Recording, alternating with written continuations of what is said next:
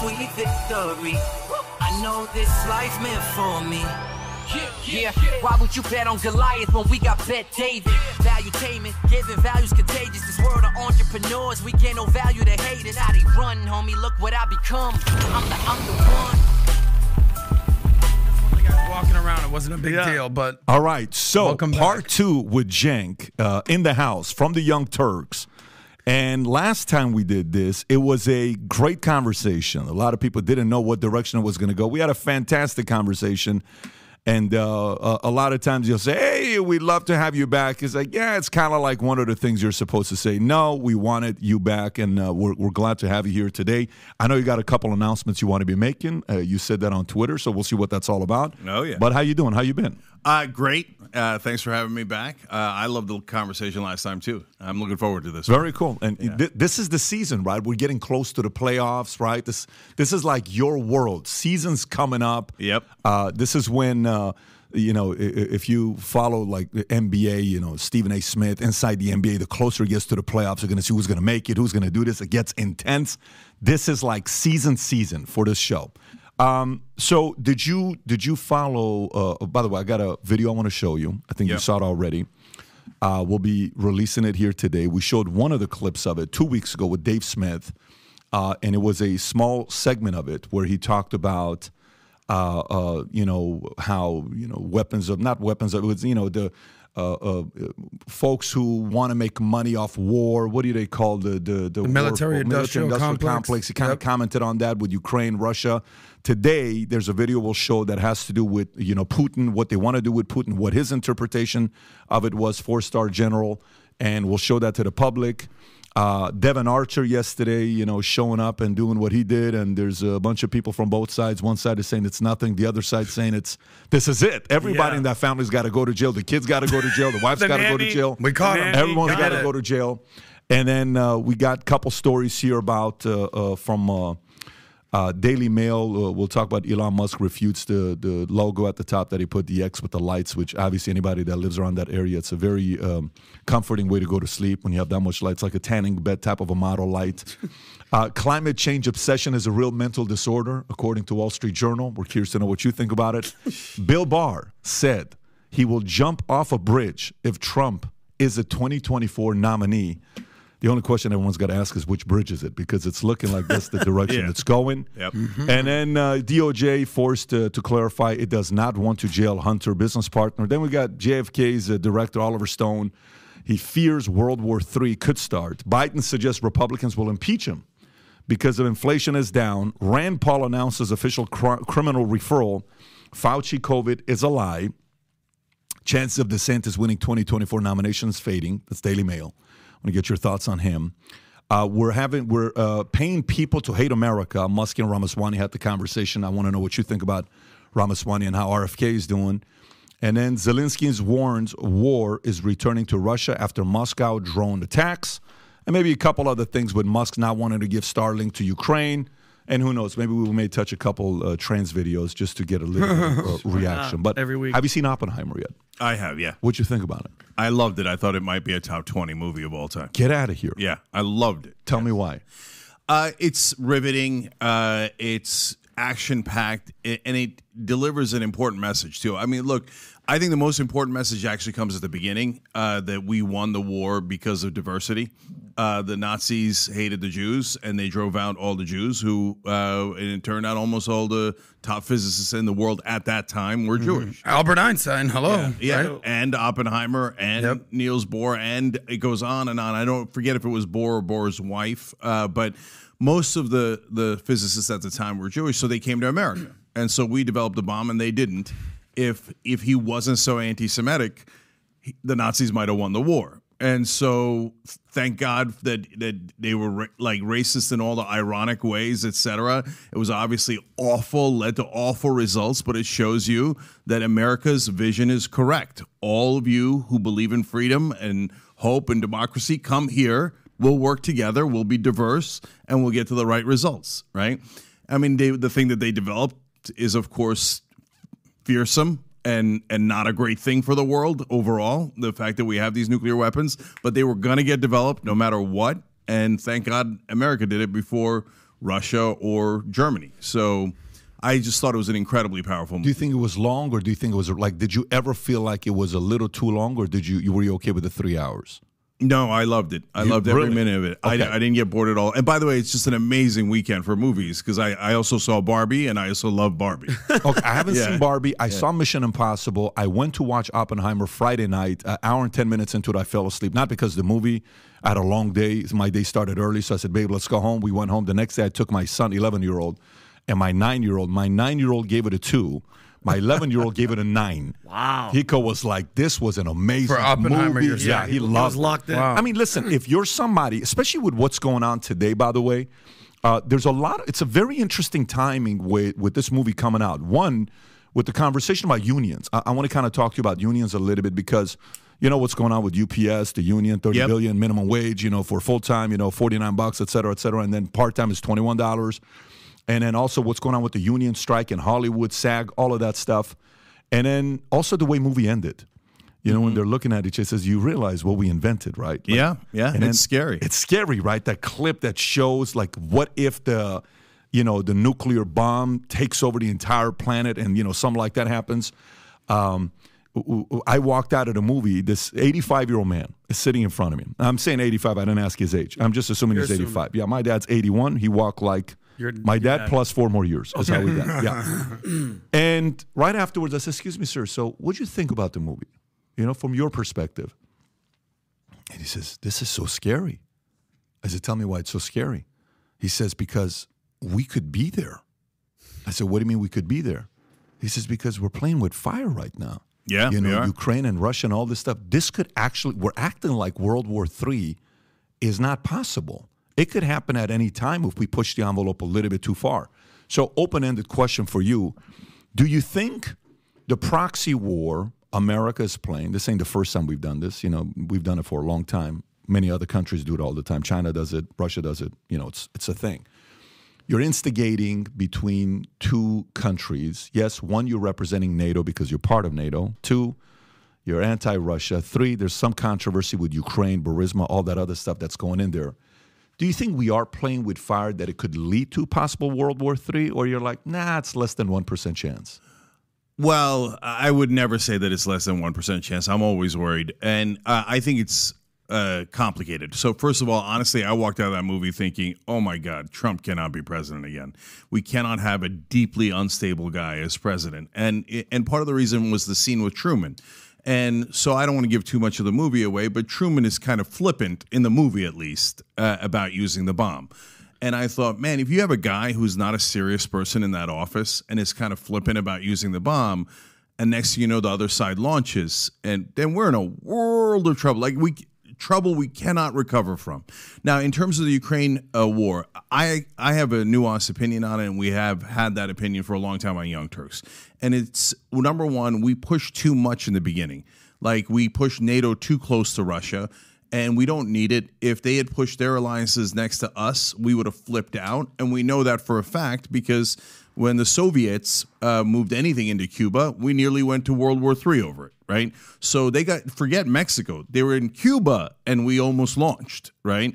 So we should not have been pushing that close into Russia. That is a legitimate Russian interest outside of Vladimir Putin. Okay, now having said that, we backed away at the end and said Ukraine's not going to be part of NATO, and I thought that was going to do it, but it turns out, no, Putin was always going to invade. And so like Dick Cheney and George Bush were always going to invade Iraq, Putin was always going to invade Ukraine. And since he was going to, it looks like he proved definitively that he was always going to do that. That to me says the real danger is Putin. And so I'm really worried about putting him in a corner where he thinks I got no way out but to use some weapons that I shouldn't use. And so now having said that, in my opinion, you can't just leave the Ukrainians to die because this madman invaded them and took over some portion of their territory, etc. So I believe in helping the Ukrainians, but I don't believe in pushing NATO into Ukraine. Now, post-war, of course, it's a tougher ask when the Ukrainians say, well, I mean, these guys invaded us, right? So we got as good a reason to be in NATO as anyone. But that's also a pretty good reason not to have them in NATO, to be honest. And that puts it as a very difficult question, not an easy one. I got to follow up for you on that. So you know how I'll tell you my concern. Like conservatives were like capitalists. I'm a capitalist all day long. I'm very comfortable saying it. You're a socialist. We'll have the conversation. What democratic socialist you'll call yourself, or no? As I explained in my book, Justice Coming, I call myself a democratic capitalist. Yeah, I remember as a democratic capitalist. Yeah, last time he did say that. So for me, I'm a pure capitalist. Is what I am. Right? I'm a capitalist. More conservative leanings. How I want to raise my kids, family, certain things I'm not for, totally fine. I love discourse. I love conversation. These are my favorite conversations, by the way, with guys that I can sit there and talk to, because you can point out my leaks and my argument. I'll kind of point out my leaks and yours, and you can defend yours. I can defend mine. Yep. But when Biden was getting elected, what were conservatives so worried about? Oh, my God, he's going to raise taxes. Capital gains is going to go to this, and he's going to do this, and he's going to do it. It's end of the world if this guy gets elected. Nothing happened with taxes. Just to be fair, I just want to say that. 100%. 100%. So meaning that fear Republicans had that it was going to happen quickly within 2020, 2021, 2022 hasn't happened yet. Now, one could say, well, Biden didn't deliver on his promises. Fine. But all I'm saying is the boogeyman didn't happen to those who voted against him. Perfect. Now, let's flip it on the other side. The fear a lot of times Democrats will say is, oh, there's no way after watching Oppenheimer, after seeing what happened with Truman, after seeing this, and you're not the only person that's saying this. A lot of people feel the same way, because at the movie, people were split. This is why Trump can't be. This is why I can't believe Biden. It's great. That's what you want to hear. You may say Trump was going to start a war. He's the guy that actually didn't. He's the guy that calmed a lot of things down. ISIS, North Korea, meeting with these guys. I don't like it. I don't like this. I don't like that. Nothing happened with Russia and Ukraine, and now he's going out there saying, if I get elected within 24 hours, he's famous for saying lines like that, within 24 hours, I would end this, and here's how I would do it. So the proof is in the pudding to say those who thought this guy's going to be a button away from nuclear war, they were wrong. It didn't happen. And those who said Biden's going to increase taxes to socialist levels, they were also wrong. So do you feel now, even though you're seeing this with, Ukraine, Russia, there is little less credibility in the fear of Trump starting a war since he did in the first 4 years he was in? So, first of all, that's a fair argument because you already had Trump as president, so it's totally a fair point. Yeah. Now, having said that, no, I don't feel that much more comfortable.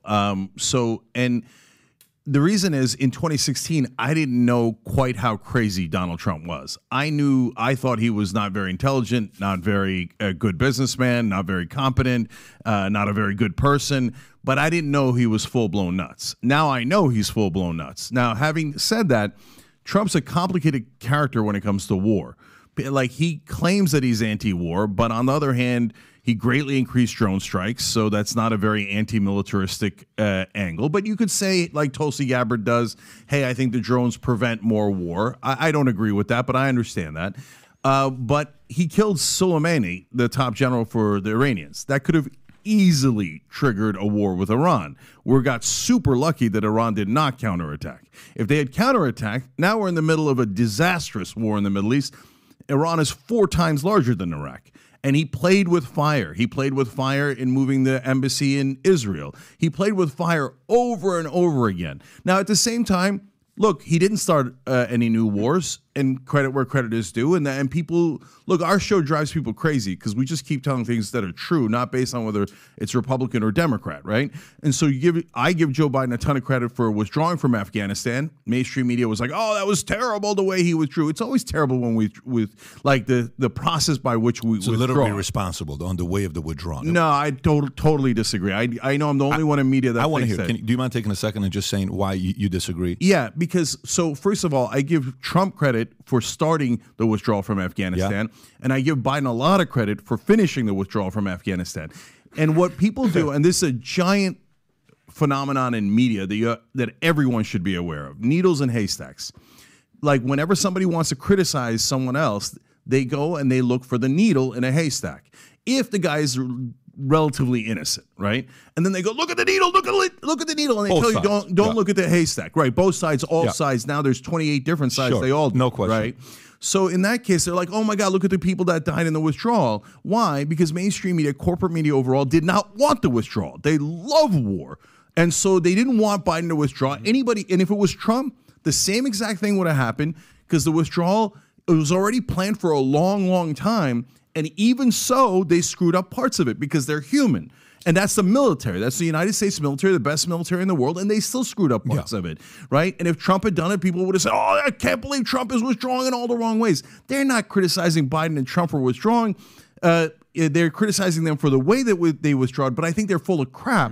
I think they actually didn't want the withdrawal in the first place. So I actually think Biden has done a pretty decent job on foreign policy. But, Cenk, I'm with you that it was time to get out of Afghanistan. 20 years, it was forever. But I mean, a lot of people can argue left or right. The withdrawal in itself was a freaking disaster. Of course. We left hundreds of billions of weapons and tanks and... I think it's 83 billion. Whatever. Okay, 100 billion almost. Yeah. You know, it could have been done better is all I'm saying. And not even a needle in a haystack thing. No, okay. It was a mess. Look, listen. But I'm glad we got out, is my point. I made that case 2 years ago. I'm like, this was a mess, but I'm glad we're out. Last things I'll say out of this. Look, I criticize Biden maybe more than any host in America, right? So having said that, look, I get it. Could it have been done better? Of course it could have been done better, right? Yeah. But part of the problem is that the Pentagon wants to leave $83 billion of equipment behind because they love funneling as much of our money in pork barrel spending into the military-industrial complex as they can into defense contractors. What a point right there. You're saying, hey, we left that there. Oops, golly gee, it's kind of like the ex-girlfriend, hey, I left my earring at your house. I got to come back. We need more. Yeah. Wow. Now that you say the way you do, I think we're all on the same page. We could have left better. We should have left. We're glad he followed through on Trump wanting to leave. That's a place of unity where we can be on the same page. When you leave, is it always ugly? Yes. Did we leave that weapon behind? We shouldn't have left it behind, but we know the military-industrial complex, makes more money if you kind of leave it behind because we got to make more shit to sell it to you now. So everybody kind of goes home happy. 100%. Minus the populace who's sitting there saying, what was this all about, right? But totally fine. And by the way, Ukraine, same thing. We need to get them weapons, but there's a ton of scams. That's where I'm going to go next. Okay, so let's go there. Let's go there. I appreciate you for doing that. Rob, so General McChrystal, 4-star general. This is not a regular general. This is a guy that was under Obama. I had him on the podcast, I think, 7 years ago. So very good conversation. He wrote a book on leadership, phenomenal book that he wrote on leadership. One of our sources, she sent us this, and this is a conversation that's being had. It's a follow-up from the other conversation. The other one was more about military-industrial complex. This is about what's most likely going to be happening with Putin. I want to get your reaction on this. Go ahead, Rob. It's taboo to talk about, but I am worried about the nuclear aspect of this war. If a tactical nuke gets used or whatever in Ukraine, I think... Is that a real risk? Well, the answer is you never know with Russia. You never know with Putin, so the answer is I could never say no. There's no obvious better solution in Russia. I think Putin ought to go, but there's nobody that I'm aware of standing on the wings. It seems like there's a lot more radical people standing on the wings too, which is concerning. I just think that where we are now, to sort of take it back, we are saying that Russia must fail. That, to me, means regime change in Russia. So our policy is unofficially regime change in Russia. And that's scary when you think of how Putin views it, because that's existential to him. Exactly. I mean, if he views it that way, and that's how I connect the dots, I'm not sure we got there intentionally or unintentionally, but if we are angling for replacement of his regime, what will he do to survive in power? Yeah, that's it's a scary thought. So what's your reaction to that? First, one of our contributors got him fired originally. Michael Hastings was a contributor for Young Turks. Then he wrote the piece at Rolling Stone about McChrystal, and that's what got him fired. In terms of his actual commentary, I think he's just speculating. So I'm worried about a couple of things. I think he's right that Russia might use tactical nukes if they're put in a corner. I think he's right that if your policy was regime change, that would be a disastrous policy. But I think he's speculating that we're going for regime change. I hope not. I haven't seen any indication of that, and I think that would be a terrible policy, and I think that's why they haven't said anything along the lines of regime change. Do you think, for example, you're a paranoid guy. You're from Turkey, right? I'm from Iran, okay? And I'm Armenian. Yep. So we're not supposed to get along. We have civil conversations, no problem. We're good to go, right? But You know, they say the top 5 most angriest people in the world. You know who are in the top 5? Have you seen this list or no? Statista? I haven't, but if you ask Twitter, if you'd ask Twitter, they say me. But pull up, pull up types the list. of people, countries. Check this out. Look at this here. The top 5 angriest. This is going to be classic if you actually pull up the right list. Check this out right there. Look at this. Zoom in. Number 1 is Lebanon.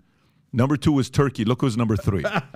So we got a Turk and an Armenian sitting right next to each other right now, right? Totally. Okay. Well, if you think that's bad, a Turk and an Armenian sit next to each other every day on the Young Turks because my co-host is Armenian. Yeah. And so this is Anna. Yeah. She's Armenian. So this is great. So but the point being, like, we're naturally paranoid. You're paranoid. I think you come across as a paranoid guy. I'm a very paranoid guy. Living the life I've lived, I don't trust everything easily. So I'm kind of like, that kind of was a scary comment they made. For example, when they say things like the following, when Klaus Schwab says, or Bill Gates in 2015, or, you know, Jeb Bush said in the 2015 campaign or whatever, 2015 or was it 2020? I think it was 2015, 2016, when he says, we have to be ready. We need a leader that knows how to handle a national crisis that could happen, such as a pandemic. I'm like, wait, what? Yeah, it's a pandemic. And, you know, well, we haven't had a pandemic for many, many years. And Bill Gates, but pandemic, we have to be ready for a pandemic. Okay. So when they say stuff like that, to me, sometimes I go like, got it. I kind of know what you're saying. Like when a person comes and tries to sell you something, and I'm an insurance person. I've been in insurance for my entire life. So if they come and say, hey, Cenk, what are you going to do if you die? How's your family going to be taken care of? There's a part of me that's like, are you and my wife talking? Is there something that's going on why you want to sell me a $5 million policy? But the natural instinct is a little bit paranoia. So when I hear him say, if they're saying this, you best believe they're saying it because they're creating the boogeyman, the, you know, Hegelian dialectic, whatever you want to call it, to put the fear in before we say, no, we told you, this is a very problematic man. We have to get him to be replaced.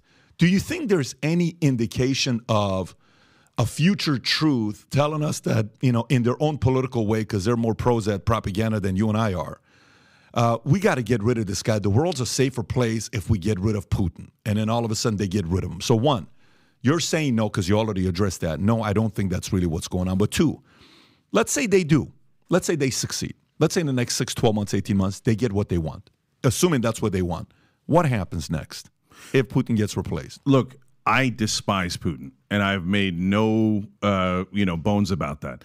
I've been very clear. I've been so clear. Russia Today asked me for interviews right after I criticized Putin, and they're like, "Oh, well, we'd just like to interview." I'm like, "Oh, that's interesting. Why today? Well, what would you like to talk about?" They're like, "The Armenian genocide." I was like, interesting, interesting. So Putin is apparently perfectly aware of how much I despise him, but I think the idea of getting rid of him is absolutely disastrous. So if I was advising the president, I would say, how in the world do you know who would replace him, right? So maybe it's a much better guy. Maybe it's a much worse guy. Yeah, the guy from the Wagner Group. Yeah, this exactly. warlord. Right? That's a huge possibility, and that guy is much more of a warlord, and he's a private mercenary and very dangerous, etc. So as much as Pergosian, this guy. Yeah, that's right. And as much as I think Putin has done great damage to the world, I don't think it's our business to go interfere with how they're selecting their leaders. Look, I think a lot of our homelands have terrible leaders. I don't like Erdogan in Turkey. I think Netanyahu in Israel is a disaster. I can go on and on, right? But that doesn't mean we got to go meddle in their business and tell them what to do, right? And so, hey, get out of Ukraine, perfectly legitimate. But the minute you step an inch into Russia or Russian politics, it is a disaster. Do not do that. Get the hell out of there as soon as you can. What success have we had, the United States, in any sort of regime change in the last 50 years? Never. Name one that regime change has worked out well. Gaddafi in Libya, all right? Iraq, Saddam Hussein, the list goes on. I mean, can you think of one? Yeah. Well, look, Saddam was a terrible guy. Gaddafi was a terrible guy, but did we replace them with folks who are better? I mean, how many people did we kill to get there? Hundreds of thousands of innocent Iraqi civilians killed, let alone 50,000 Americans maimed over there and killed. And we go on and on, our treasure, our blood. So the whole country is sick of these wars. The only people who want the wars are the establishment. And why does the establishment want it? Because lobbyists win everything. Yeah. And so, and we have several different lobbyists that are pushed for these kind of wars. So you've got the obvious, you've got the oil guys that are constantly pushing for war in the Middle East, right? Mm-hmm. And in the case of Russia, you've got not only those guys, but you've got the guys who say, hey, I'd rather sell natural gas to Europe than Russia. And if you think that's not a consideration, you're incredibly naive. Money makes the world go around. Mm-hmm. So if you want to know what people are going to do, look at where the money is, and you'll know exactly where they're going. Arms dealers, military-industrial complex. And by the way, bankers who speculate on it. There's a ton of people who make traders. Profits. Yeah. And Jen, what you were saying, like, so you more fearful if Trump comes in about nuclear war and stuff. Obviously, I think we're closer to it now with what's happening in Russia and Ukraine. I worked at a nuclear missile base in Montana. When people are like, I don't trust this guy because he has his finger on the button, it's a complete fallacy. To launch a nuke, the process of what it takes to actually launch something is absurd. Like, it's insane. People think that somebody's sitting there like this. That's all BS. Do you think we would be where we are with Ukraine and Russia and the whole situation right now if Trump was still in? Or do you think regardless it was going to happen no matter what? I think that Trump would have let Putin take as much of Ukraine as he wanted, to be honest. And so you can make two arguments about that. You can say, hey, you know what? If you just let Russia take Ukraine, there's less war. Boom, they took it, it's over, right? Yeah. And what do we care if they take Ukraine? Yeah. So I think that's a callous argument, but that's an argument you could make. That's not an argument I agree with. But in terms of the whole idea that I'm going to settle Russia and Ukraine in a day, come on, stop being a jackass. And even MAGA doesn't believe that. I mean, it's absurd, right? Did you see what Zelensky had to say about that? Yeah, but I want to say one more thing about your question. Yeah. Look, North Korea developed 8 nukes while Trump was president. Yep. He's all bluster. He's all talk. He has no action. All Kim Jong-un had to do was send him one letter saying that, hey, man, hey, bro, I really like you, right? And he crossed the DMZ and he actually stepped into North Korea. And then he came out and said that they're sending love letters to one another and that they're in love. What kind of loser says that about, by the way, a communist dictator? If Obama or Biden had said he was in love with a communist dictator, MAGA would have ripped their heads off. Mm-hmm. Trump says that they excuse everything he does. So I don't think he's tough. And I'm not sure that he's going to avoid war. I mean, did the 8 nukes North Korea develop make us closer or further away from war? I don't know. If you had attacked them earlier, they would have obliterated Seoul, South Korea, let alone Japan. So these are difficult questions, and people keep saying they're easy when they're not easy. Let's stay there. This is good. So let's stay on this topic. In regards to Trump love, sometimes, I've been in sales for a long time, and I see how some people sell. Some people sell through flattery. Some people get their ways through making you, there's different ways of selling. Some people sell through consultative closing. If I were you, I would do this. Some sell through, hey, you're so beautiful. You're so this. You're so you're so smart. Like that instantly worked. But yeah, well, yeah. Thank you, buddy. Thank you, buddy. What do you need? $100 billion, Cenk. We got to get to war. So, but the point is, like, I watch how different presidents sell. Like, when Obama went to Cuba at the baseball game and they're sitting there like, oh my God, I can't believe it. All right, so Obama also has his stuff with who he sat down, but we can go with everybody that's done this, okay? Trump has his own way of selling that he's been selling in New York. Whether it sells or not, we were at peace for 4 years. We haven't talked ISIS since 2014, 2015. So that is the part with him. How he's going to fix Ukraine, Russia in 24 hours, everybody wants to know how he's going to do it. He's presented it, whether it's going to work out or not.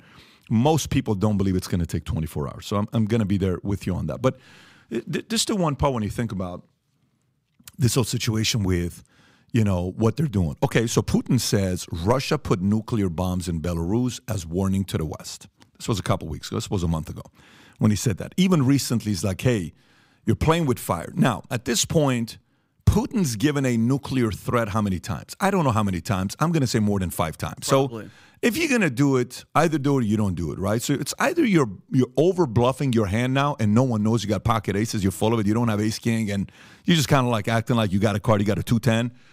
Or you have a decent hand, but you don't want to go all in because you want me to think you have aces, but you got pocket tens, let's just say, right? Okay, fair, cool. But should we sit there and not take the threat of the possibility that it could happen and us keep feeding Ukraine and giving them more and more and more ammunition, playing more and more and more proxy war, And, if you brought up, I think you brought up Cuban Missile Crisis earlier. And by the way, there was a part of it that Turkey and Italy were involved. Yeah, that's right. Where Turkey saved America. Yeah, essentially where he said, hey, you guys got to, your missiles, you got to give them up or you guys can't use them. And then boom, it kind of came back around. What if JFK didn't do that? What if that wasn't the strategy? Came out years later. We didn't find out about it at the beginning because it was kind of low key. Yeah, can you pull that up? Turkey, Italy, is this the one? Yeah, this is the one. Sealing the deal with Italy and Turkey 60 years ago during April 1963, the U.S. Air Force took steps to implement the final stage of the secret U.S.-Soviet deal that helped resolve the Cuban Missile Crisis with the dismantling of the Jupiter missiles deployed in Italy and Turkey. So that some people could say this is going to save the world. This is going to save the World War III. This was like a big deal that happened. Okay. Yep. So good for JFK for kind of taking that route. Flip that on Biden. I don't know, man. I mean, you're feeding the machine nonstop to get Putin where you're cornering the guy. Either do something about it and get the guy to fall, or you're publicly saying, here's who we're going to keep empowering. And then the argument then comes back. Remember John Bolton? Is that his name, John Bolton? John Bolton, the war guy, right, that hates Trump. And, he's like all about war. Yeah. That's okay, so what happened? What happened with Republicans being the party that was the party of military-industrial complex and, hey, the movie Vice and look at the Rumsfeld and look at the chain, look at these guys, look how much money is being made behind clubs. All they want to do is war. Republicans want a war every day. Dude, it's like right now, the Democrats are the ones that want war, and Trump, the one that everybody hates from the left, that's the guy that didn't want war. He says, all I want people to stop dying. Yeah. I want people to stop dying, right? So how did the Democrats all of a sudden become the military-industrial complex party? Yeah, I can tell you exactly how. Follow the money. Everything is in the money. So Trump is not actually anti-war. He just makes money in a different way than the Democrats make it. Okay, so for example, Trump has made money from the Russians, the Saudis, et cetera, in his private life, right? So when they asked him about the Saudis, he said, look, they buy my apartments for $40 million. What do you want me to do? Not like them, right? But no one died. Okay, no, I know. I'm just telling people's motivation. There's ways to make money without killing people. Yeah, and so in that case, that's actually to Trump's benefit because he's saying, look, I make money from the Russians. His sons say all the time, we got all our money from the Russians. So in that case, yeah, I mean, if you're Ukrainian, you're not happy if Trump wins, okay? But if you're an American who doesn't want any piece of that war, then I get where you're coming from. Why did the Democrats switch and become military-industrial complex guys? Because everyone takes donor money. And the Democrats now take more donor, not more money than the Republicans do. The Republicans are even more corrupt. But they do take more money than Trump because Trump is having trouble getting money from donors. It's not that he wouldn't. It's just that he can't, right? So he doesn't feel as indebted to them. Whereas Biden feels indebted, and Hillary Clinton and all of them do, to every company you can imagine, including defense contractors. So when defense contractors say jump, he says how high. So I'll give you an example from the Ukraine war. So they did that accounting trick. I don't know if you guys caught it about a month ago or so. But they said, oh, it turns out we can spend twice as much money in Ukraine and give them twice as many weapons. And the accounting trick was, oh, we're going to pretend that these things that we're selling them are new, but they're not selling them new weapons. They're selling them old weapons, right? So it's an accounting gimmick. Why did they do that? Yeah, ostensibly to help Ukraine more in its fight against Russia, but also because then the defense contractors would make twice as much money. And all of a sudden you saw every corporate Republican, which is nearly 100% of them, and every corporate Democrat, which is about 80% of them, all jump up and go, yes! Oh, okay, accounting error, of course. All the Democrats cry about, oh, defense is spending too much, etc. Or not all the Democrats, some of them do. And then what do? Rubber stamp, rubber stamp, rubber stamp. Yes, the defense is awesome. Give them everything they want. Give them $100 billion more than they want. The Pentagon gets audited. They can never pass an audit. They waste half our money, $400 billion in the toilet to the most corrupt people on earth every single year, while the Democrats, the Republicans, and corporate media, both mainstream media and Fox News, celebrate. They go out with pom-poms. Yay, war, war, war. Defense contractors are the best. So, yes, the number one problem that the Democratic Party has, and I talk about it in my book, is that they are totally captured now by lobbyists and by corporate cash. And so, unfortunately, that's also the problem the Republicans have. And so, and part of the reason, and this is what establishment media does not understand about Donald Trump, Yes, I think Hillary Clinton said two correct things in her life. One of them was the deplorable line that everybody hates. No, that's totally true. In my opinion, half the Republican base is deplorable. And I think they are racist, bigots, sexist, etc. We could talk half, easily half. Okay, but the other half, that's 40 million people in America. Absolutely, you believe that? 100%. We could debate it. Okay, but hold on. Let me get to the other 40 million. Okay, the other 36 million or so that voted for Trump. No, they're just angry that the establishment is screwing them. And they don't know how they're getting screwed. That's exactly what Charlie Kirk said. Right, and that's they're scorned. And they hate mainstream media, and they're right, because mainstream media is a factory of lies. So they'll say, oh, the status quo is great. For who? Yeah, the billionaires who run those companies and the millionaires who are on air. Yes, for you guys, everything's hunky-dory. But it's not great for when wages didn't go up for 45 straight years. Now, because of inflation, they ironically went up a little bit. But for 45 years straight, wages did not go up. Okay, we have no universal health care in this country when every other developed country in the world has it. We have no paid family leave. We send moms back to the assembly lines and coal mines the day after they deliver. So we have corporate rule in America. And Chapter 5 is about the matrix, and that's mainstream media that lulls you back to sleep. Corporate power is awesome. Corporate rule is great. The lobbyists are innocent. The politicians, oh my God, they're such sweethearts. They're having ideological differences, and they're having debates. No, they're not. They're getting checks and then doing exactly as they are told. And that's true of 99% of the Republican Party, and yes, 80% of the Democratic Party at least. Stop. The way you just said it was so funny. So 99% Republican Party, 80% the Democratic Party. Okay.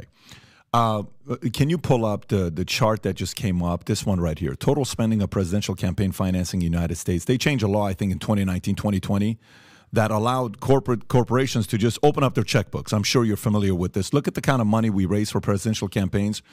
From Carter, 197 million, to Reagan, 228 million, to Reagan again, 380, to Bush Sr., 346, to Clinton, 478, to Clinton again, 612, then it's Bush, 891, then it's Obama, I think it's, 1.769 billion, 1.4 billion again, Obama, 1.529 million, Hillary, Trump. Boom! $4 billion, whatever they could to get rid of Trump. They spend all the money in the world to get rid of this guy. They figured out ways to say, dude, if we can outspend that guy, because, we can be controlled. So this is the part where, for me, where we agree and where we disagree. This is the part. Like, I had Ari Fleischer here. You know who Ari Fleischer is? And I'm like, a couple of the decisions you guys made when you listen to the CIA, and I'm like, why wouldn't you double verify this? This is a big decision you're making to do this, to do that. Well, I don't know, but we could have done this and we could have done that. And we had Paul Manafort here. I'm like, dude, lobbying. Why? It's the dirtiest thing out there. And he's like, well, I totally get it. But, him and Roger Stone started the lobbying firm. I don't know one of the most powerful lobby firms that they had together 30 years ago, 40 years ago. He said, well, the other guy's going to do it. What are you going to do? Sit on the sidelines? Okay, valid point. But I like both sides not to do it, right? However, when you look at it now, and you see the kind of money that's being spent on the left for them to push their agendas over. You set aside this lobby stuff out. You set aside corporations putting money in to who they buy. Like, the joke about Koch brothers. Well, he wakes up and says, what do I get for my birthday? Which president, right? Now it's more the left that's doing that. You got the Soroses. You got the Larry Fink and BlackRock with how their ESG score, and, State Street and Vanguard. And that thing's becoming a reality where it's no longer about Democrat and Republican. It's truly becoming more about the establishment folks and the anti-establishment folks. 100%. And if we're talking anti-establishment, Cenk, you have to agree on this, bro. You have to agree on this. I know it's going to be tough for you to agree on this, but if you don't, give me everything you got, what I say right now. You can't say Trump is an establishment candidate. No, but I can't say he's corrupt. So there's a huge difference, and I'll explain. Okay, fair. Go for it. Okay, so Trump is not establishment. The establishment hates him. You're totally right about that, okay? And so, which for guys like us, we like that, don't we? Yeah, but then you have to see, okay, why do they hate him, right? And so, number one, he's unstable, so business interests can't be controlled. And that's also true, though. Okay. That's also true. Okay. Well, no, he can't be controlled because he's so unstable and unhinged. Which is a strength, though. In a way, it is an edge you have against your enemy, because if the enemy feels they can't control you, dude, we have to eliminate you if we can't control you. Well, okay, now let's talk about that, though. Okay. So now why do I still say he's super corrupt? And by the way, those stats you showed are in my book, okay? And I explain why. Once the Supreme Court, activist judges on the Supreme Court changed the rules, they basically allowed for bribery, okay? That's insane. They legalized bribery. I outline it perfectly clearly. And there was a guy from the Chamber of Commerce, Lewis Powell, who said we could just buy the if we get on the Supreme Court, we could buy the whole country. Corporations just can outspend everyone, right? And so, and they did it. Nixon said, boom, you're on the Supreme Court, and they did it in Bellotti, they did it in Buckley v. Vallejo, they legalized bribery. Now, Trump had trouble getting money from normal corporate interests. And I agree, that's normally a good thing, right? So what did he do? He had to go make up the money. So he went and talked to Sheldon Adelson. So Sheldon Adelson is actually, before he passed away in 2021, largest political donor in history. He gave $100 million to Trump twice, to him and his PACs in 2016 and 2020. What did he get in return? He got corruption charges in China dismissed against him. To be fair, he's like the Soros of the right. He was like the Soros of the right. That's Vegas, fair. casino, tycoon, sure. pro-Israel. He got everything. He's the guy who got the embassy moved. He's the guy who repatriating taxes from abroad, because most of his money is in Macau, China, because that's where most of his casinos are. Casino business, And he got that tax knocked down to 8%. So from 35% to 8%, he made billions off of Trump. And on top of getting rid of the corruption charges and the tax cuts and everything, just as a little tchotchke, Trump threw in Miriam Adelson getting the Presidential Medal of Freedom. His wife. Yeah. Are you kidding me? So Trump could easily be bought. Dude, Obama got a Nobel Prize a month after being a president just for what he was. I know, but that isn't about corruption. That was just them being silly, right? Okay. So my point is for that a DEI score. Trump is perfectly corrupt and can be bought. It's just that who's buying him is the question. I don't know. So you read the portion about Adelson in my book. Sure. There's no question he did everything that Adelson asked him. And by the way, I say to the readers, are you sure you wouldn't if somebody funneled $100 million to you and then $200 million to you? I would. Yeah, right. Yeah. Look, I've given up a lot of money to do the right thing in different portions of my career, but I haven't seen a lot of other people do that. So my point is that money is intoxicating. It corrupts Trump. It corrupts Biden. And by the way, here, I'll go further. No, bro. But I'll push back on that when you're done. Okay. Go ahead. All right, one last thing about it. To me, though, let's look at the flip side of it. Mainstream media will tell you, oh, the Republicans, Mitch McConnell, when he takes $1 billion from corporate interests, he's obviously corrupt. And look at it, he's working for the corporations, et cetera, right? But wait a minute, Nancy Pelosi also took $1 billion. And almost all from the same donors. So why aren't you calling her corrupt? And everyone in mainstream media says, no, Nancy Pelosi's an angel, and she's a master legislator.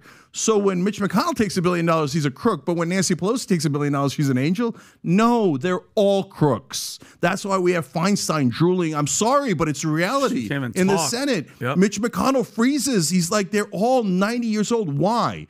Because corporations know they get a great return on investment from those people. No question. We're on the same page there, just so you know. But here's how I gauge who can be bribed and who can't be bribed, okay?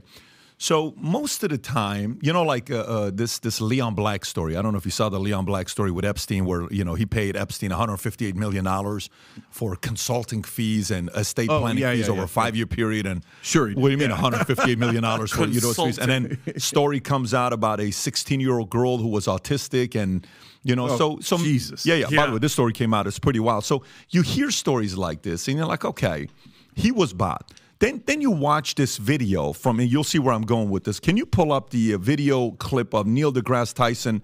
I don't know if you have it or not. I almost don't. I'll play this clip here in a minute because I don't want to confuse the two clips. I'll come back to it where, you know, the point is being some people flip their position suddenly where you're like, why? You would have never said that. Why are you saying it now? What happened to you? At least with you, where you're at, some people are saying, what are you doing, bro? Why are you not like making a couple adjustments, you know, like, but you're like, no, this is all I'm going to talk about and da-da-da-da-da.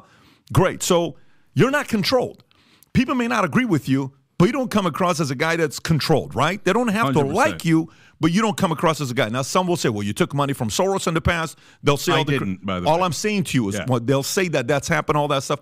But to me, you're unhinged, you're not controlled, and they don't like people like you, and I totally get it. You could make a couple adjustments to increase your business affairs, but that's to you. You've chosen to play the route that you're playing. When I watch a Trump and I watch some of these guys, I'm like, okay, that guy, you can win him over. Just introduce him to a couple girls. He's good. Easiest way to win guys over, right? Yeah. It's typically guys that don't get a lot of play, and they're not good with words. They're not good with the ladies.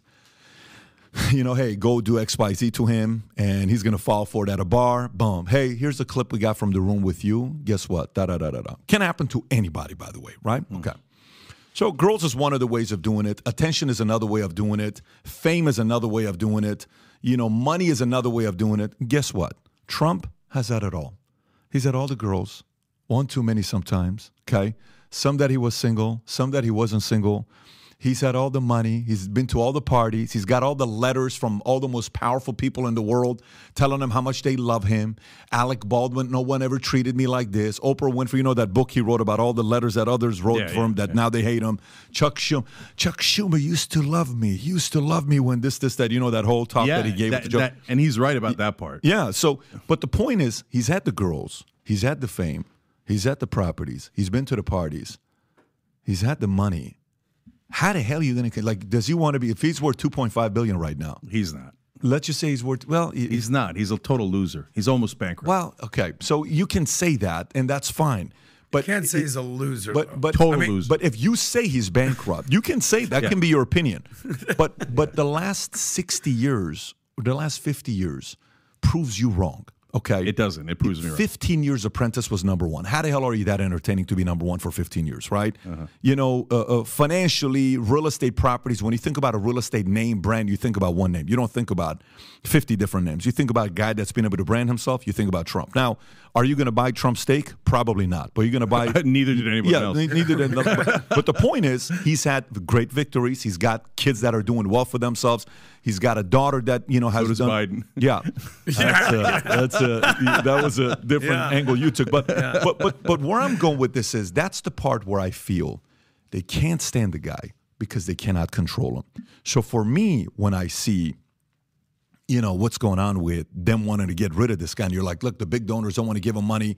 Look how much money he got. No, he can't raise any money. Nobody wants to give him any money. And look at this stuff. Yeah, but the people that are raising money are the people that are not being trusted because they're part of the establishment, left or right. A lot of people are saying. So this is why guys like RFK are getting some momentum.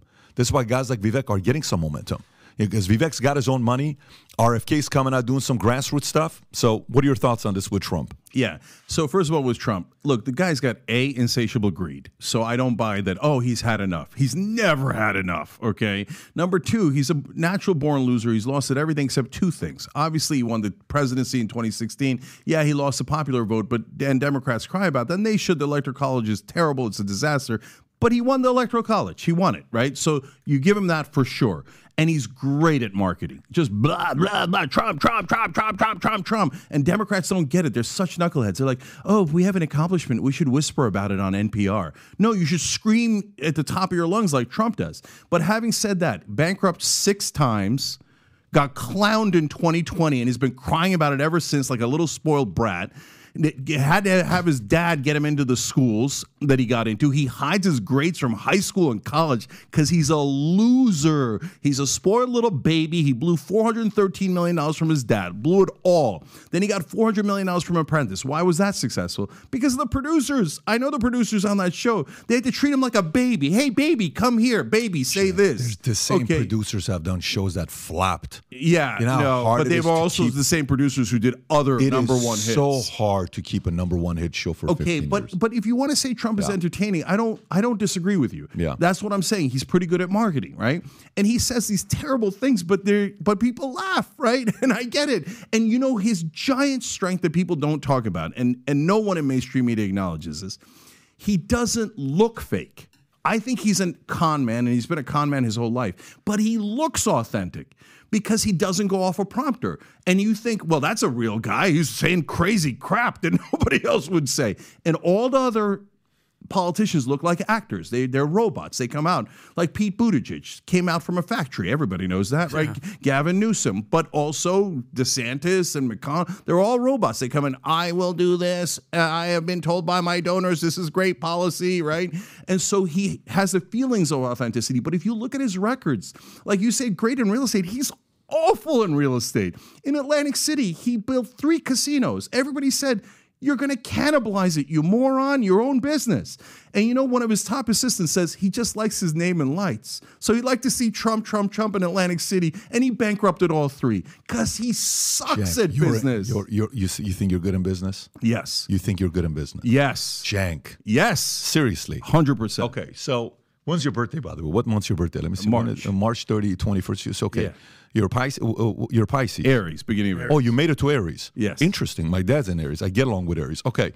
So he's on April 10th. You're so you barely are in Aries, though, by one day, right? Beginning of the Interesting. spring. Okay. You made the cut, man. Yeah, you made it. So, okay. Bro, when you say that, you know, for me, I feel like if there's anybody that would be like a pro-Trump guy in a confusing way, it would be you. Okay, I know this is like, this guy's lost his mind. You have no clue who the F I am. Are you crazy? There's no way. Because in business, you know, do you have a perfect record with business? No. Do I have a perfect record with business? No. Nobody does. Yeah. Nobody does. But, you know, has Trump taken it to certain levels that his dad didn't take it? Yeah, that's not easy to do. His dad wasn't as famous as this guy got. It's a very hard work to do that. There's a lot of kids that are spoiled kids from a rich father who don't do shit with the money, and they become crack addicts, and they become drug addicts, and they hire prostitutes all the time, and they go try to sell their laptops at different places, and they, you know, I'm not saying about anybody specific, but this happens every once. Saying it about somebody specific. This kind of stuff does happen every once in a while, right? There's stories like that you hear about. It's like, oh, okay, this guy's going to make it. This guy's not going to make it. So there is something about him. One can say John F. Kennedy became a president because of his father, Joseph Kennedy, because okay, fine. And Joseph Kennedy became successful because his dad had all this money from, okay, fine, okay? There's some of it that's got to go to the credit of the individual. Perfect. So if I listened to you and I didn't know who you were, okay, and I just came to America and I've heard about this Trump guy and I've heard about the Biden guy, and I'm listening to you, I would say that guy is angry at Trump for what reason? He's either envious of Trump, he's angry with him because he sounds personal. He doesn't sound like he's being reasonable. He sounds he's being personal when he's attacking Trump. And I think he loses credibility a little bit for taking the angle that he does. Because you're coming from a place of saying this guy got this much money and he became rich because of this, and he's a loser, he's a this. The guy was on Oprah Winfrey, 1988. And Oprah Winfrey says, so, hey, you sound like somebody that's going to, you've seen this, you sound like somebody that's going to run for office one day. No. Well, do you have any plans? No, but if I ever did, I would win. Who the hell says that? That's like a Babe Ruth call. You know, when you say, I'm going to hit the home run, you point the finger and you hit it. His book crushed it. His show crushed it. He crushed it in New York going up against all these other guys. He's done good with women. He's done good with his kids. He became a president. I don't know, love him or hate him. I don't have a relationship with him. So there is not like I'm defending this guy. I'm doing it. We're in Florida because of DeSantis. We came here because all of a sudden DeSantis, I'm watching him market. I'm like, dude, you're not even out there doing your part marketing. Finally, he's getting to it, and now everybody's asking a question that they shouldn't be asking you, which is what? Why are you so down on the polls? Can you make a comeback? You should have never allowed these people to ask that question if you would have played offense earlier. But when you see a winner and complicated individual, a misunderstood individual, I don't know how many people you're going to put on the list as Trump in the history of America, by the way. Whether you love this guy or hate this guy, it's kind of tough to, demonize the guy's resume. And I know you like to do this, but it's kind of tough to do it. Not remotely tough. You think so? So, Pat, look, I'm giving you nuanced answers. I'm telling you that he's anti-establishment in some ways, and that's part of his appeal. Right. I'm telling you he's good at marketing. And almost everything you're saying is he's good at marketing. He was good on TV. He was good at marketing his book. He went on Oprah. It's marketing. No, you said he wanted 2 things. And what I did is I showed his resume that's more than 2 things. It's a bunch of different things that he wanted. That was my defense to you saying he only wanted 2 things, not the marketing side. Pat, imagine if your dad gave you $413 million. Which we don't know that's the number, but you're saying 413 million. Yeah, New York Times says this was 413 New York million. Times also said science New York Times, I have to take the New COVID York Times has else. also lied about me. I understand. Okay, but his dad was enormously wealthy. There's and no question him an about it. enormous fortune, and which he lost. 413 by today's standards, or what was it back then? What was the actual? 14 million is the number you hear about. No way. It's look. I forget. I think it's by today's standards, but I'm not positive. Okay, couldn't have been 413. But it's not back 14 to 413. That's not how inflation works. So, but Pat, if they gave it to you, you'd probably be worth $4 billion by now. I don't know about that. Come on, it's such an enormous advantage. Do you have kids? Cenk, do you have kids? Yes. What are you talking about, bro? Let me unpack this for you. So, one of the hardest things to do is to be the pastor's kid. Are you kidding me? Like the pastor's kid is like, so you got to be a virgin till you get married. I'm gonna go freaking smoke weed. And I'm so sick and tired of this pressure. What are you gonna be this? No, I'm not, bro. I remember we're at a church. We're going to the church. The pastor's son. You ready for this? This is a pastor loved by so many people. His son gets arrested across the street from the church with a crew of players taking stuff from Best Buy. And the pastor's going to come on Sunday and preach in front of 20,000 members. So the point I'm trying to make to you is nobody wants to be Michael Jordan's kids. Nobody wants to be Brady's kid. The level of pressure and scrutiny of wanting to do that. Trust me, I understand the level of influence and additional cards and stuff that you can get. But we did a research on a generational wealth. I got kids, and I'm trying to see how do I set it up for my kids to get my wealth without them being spoiled. Okay, so it's something that's important to me. I kind of want to figure out. I'm in a community, couple families do it right. So I said, let me go out and study this to see how to do it right. Vanderbilt's. Do you know how long the wealth lasted? This guy was the richest man in the world, giving money back to the country. You know how many generations money lasted? Two generations. Usually it's always two generations. The only wealth that lasted 7 generations is the Medici. Medici lasted 7 generations. It's the only one. Every other one is 2, 3. Rockefeller's still on 4 right now. They're not even on 5, 6, 7. So the notion when you're saying like if you would have had a head start, bro, a lot of people, you give them money, they become spoiled little brats. I had a guy I interviewed who lives in Seattle. You know what his job was? He managed the Templeton family, 16 grandkids. You know what his job was? His job was, he was the guy dealing with billionaire families. And the reason why Seattle, you know why Seattle, Amazon, Microsoft, all those guys, there's all these billionaires and guys that are worth $100 million that no one knows who they are. He's worth $28 million, $148 million, $300 million. Yes, sir. They're kids, drug addicts. He says, my biggest job with these guys was to make sure they didn't do drugs. They didn't do alcohol. But you know what the biggest problem with me was? He says, what's that? They typically came to me too late. They came to me too late that I couldn't do anything about it. Dude, this guy's never drank alcohol. He's never done drugs. He doesn't do that. I mean, that kind of stuff to come from that amount of opportunity to screw up, dude, that's not easy to do. 6 bankruptcies. I mean, No, look, people make mistakes in business. If you're not making mistakes, you're not really a businessman. Like, there's no question. I get it, right? And I'd cut him I'd cut any business person a lot of slack for, you got a bankruptcy, you got 2 bankruptcies. It happens, brother. 6? He's never had a successful business. Trump steaks, Trump water, Trump casinos. You can't name a successful business. He bought an airplane company. He put gold seats in an economy airline and immediately went bankrupt. He's terrible at business. But look, if you say it's personal, well, number one, it isn't because I'm giving you nuance on both sides, okay? But having said that, look, it got personal when he lost the election in 2020 and said, screw it, I'm going to try a coup. I'm going to do these fake electors scheme. I'm going to try to rob America of its democracy just so I can stay in power. Screw that guy. And if any of you are voting for that guy who's totally un-American, who betrayed this country, you're nuts, and he won't ever leave office. He's a wannabe dictator. He always praises dictators, whether it's Xi in China, whether it's Kim Jong-un in North Korea, Putin. He's always saying, they get all the applause when they walk in. No one is allowed to disagree with them. And then freedom, my ass. He hates freedom. He wants to take away everyone's freedom so that all the power goes to him, okay? So, no, Pat, look, you can... I'm not laughing at you. It's entertaining what you're saying, and it's 100% true. I can see... Okay, so let me ask you a different question. Who do you trust more, him or Biden? I don't trust either one of them. It's not about trust. Fair. Okay, so who do you see more? If your choices are the two guys right now, are you going to sit this one out? Oh, no way. I'm going to vote Biden. Because I want another election. I don't. If you put Trump back in charge, there's at least a 50% chance we're never going to have another election. So let me ask you this other question. To the people who, when Hillary lost, you've seen that clip when Hillary lost. It's one of the greatest. Bill Burr said it best when he was on Conan O'Brien. He says, "Look, man, forget about the Olympics, Russia, U.S. Forget about the home run. Forget about this." He says, "Dude, this guy beat Hillary Clinton." It's like the people lost their minds, right? What did Hillary Clinton do for 4 years? You know what she did. She went around campaigning around what?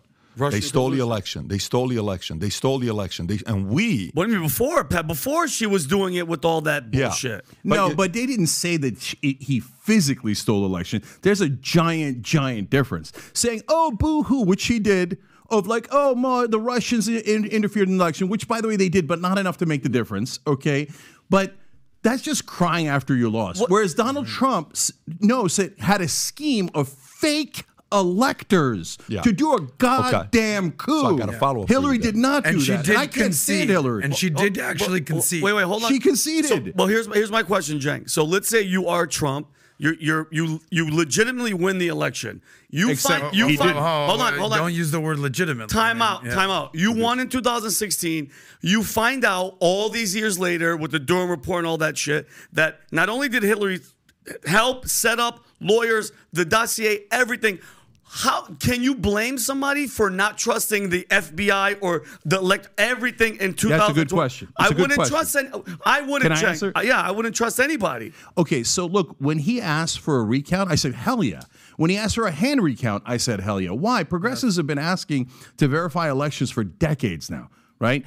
But when some Bernie supporters back in 2016 said, oh, no, Hillary stole the election from Bernie in the primaries, I said, look, when you're talking about how they set up the debates, how they funneled money from the donors through the state Democratic parties, that's true, okay? But if you're talking about evidence of rigged elections, you have to come with frickin' evidence. And our side didn't. So I said, no, I don't care how angry you get at me. Hillary Clinton did not steal the votes in those elections in the primary in 2016. So when you get to Trump, if he says, hey, I want to recount, great. But they did. They recounted 3 times. They did hand recounts.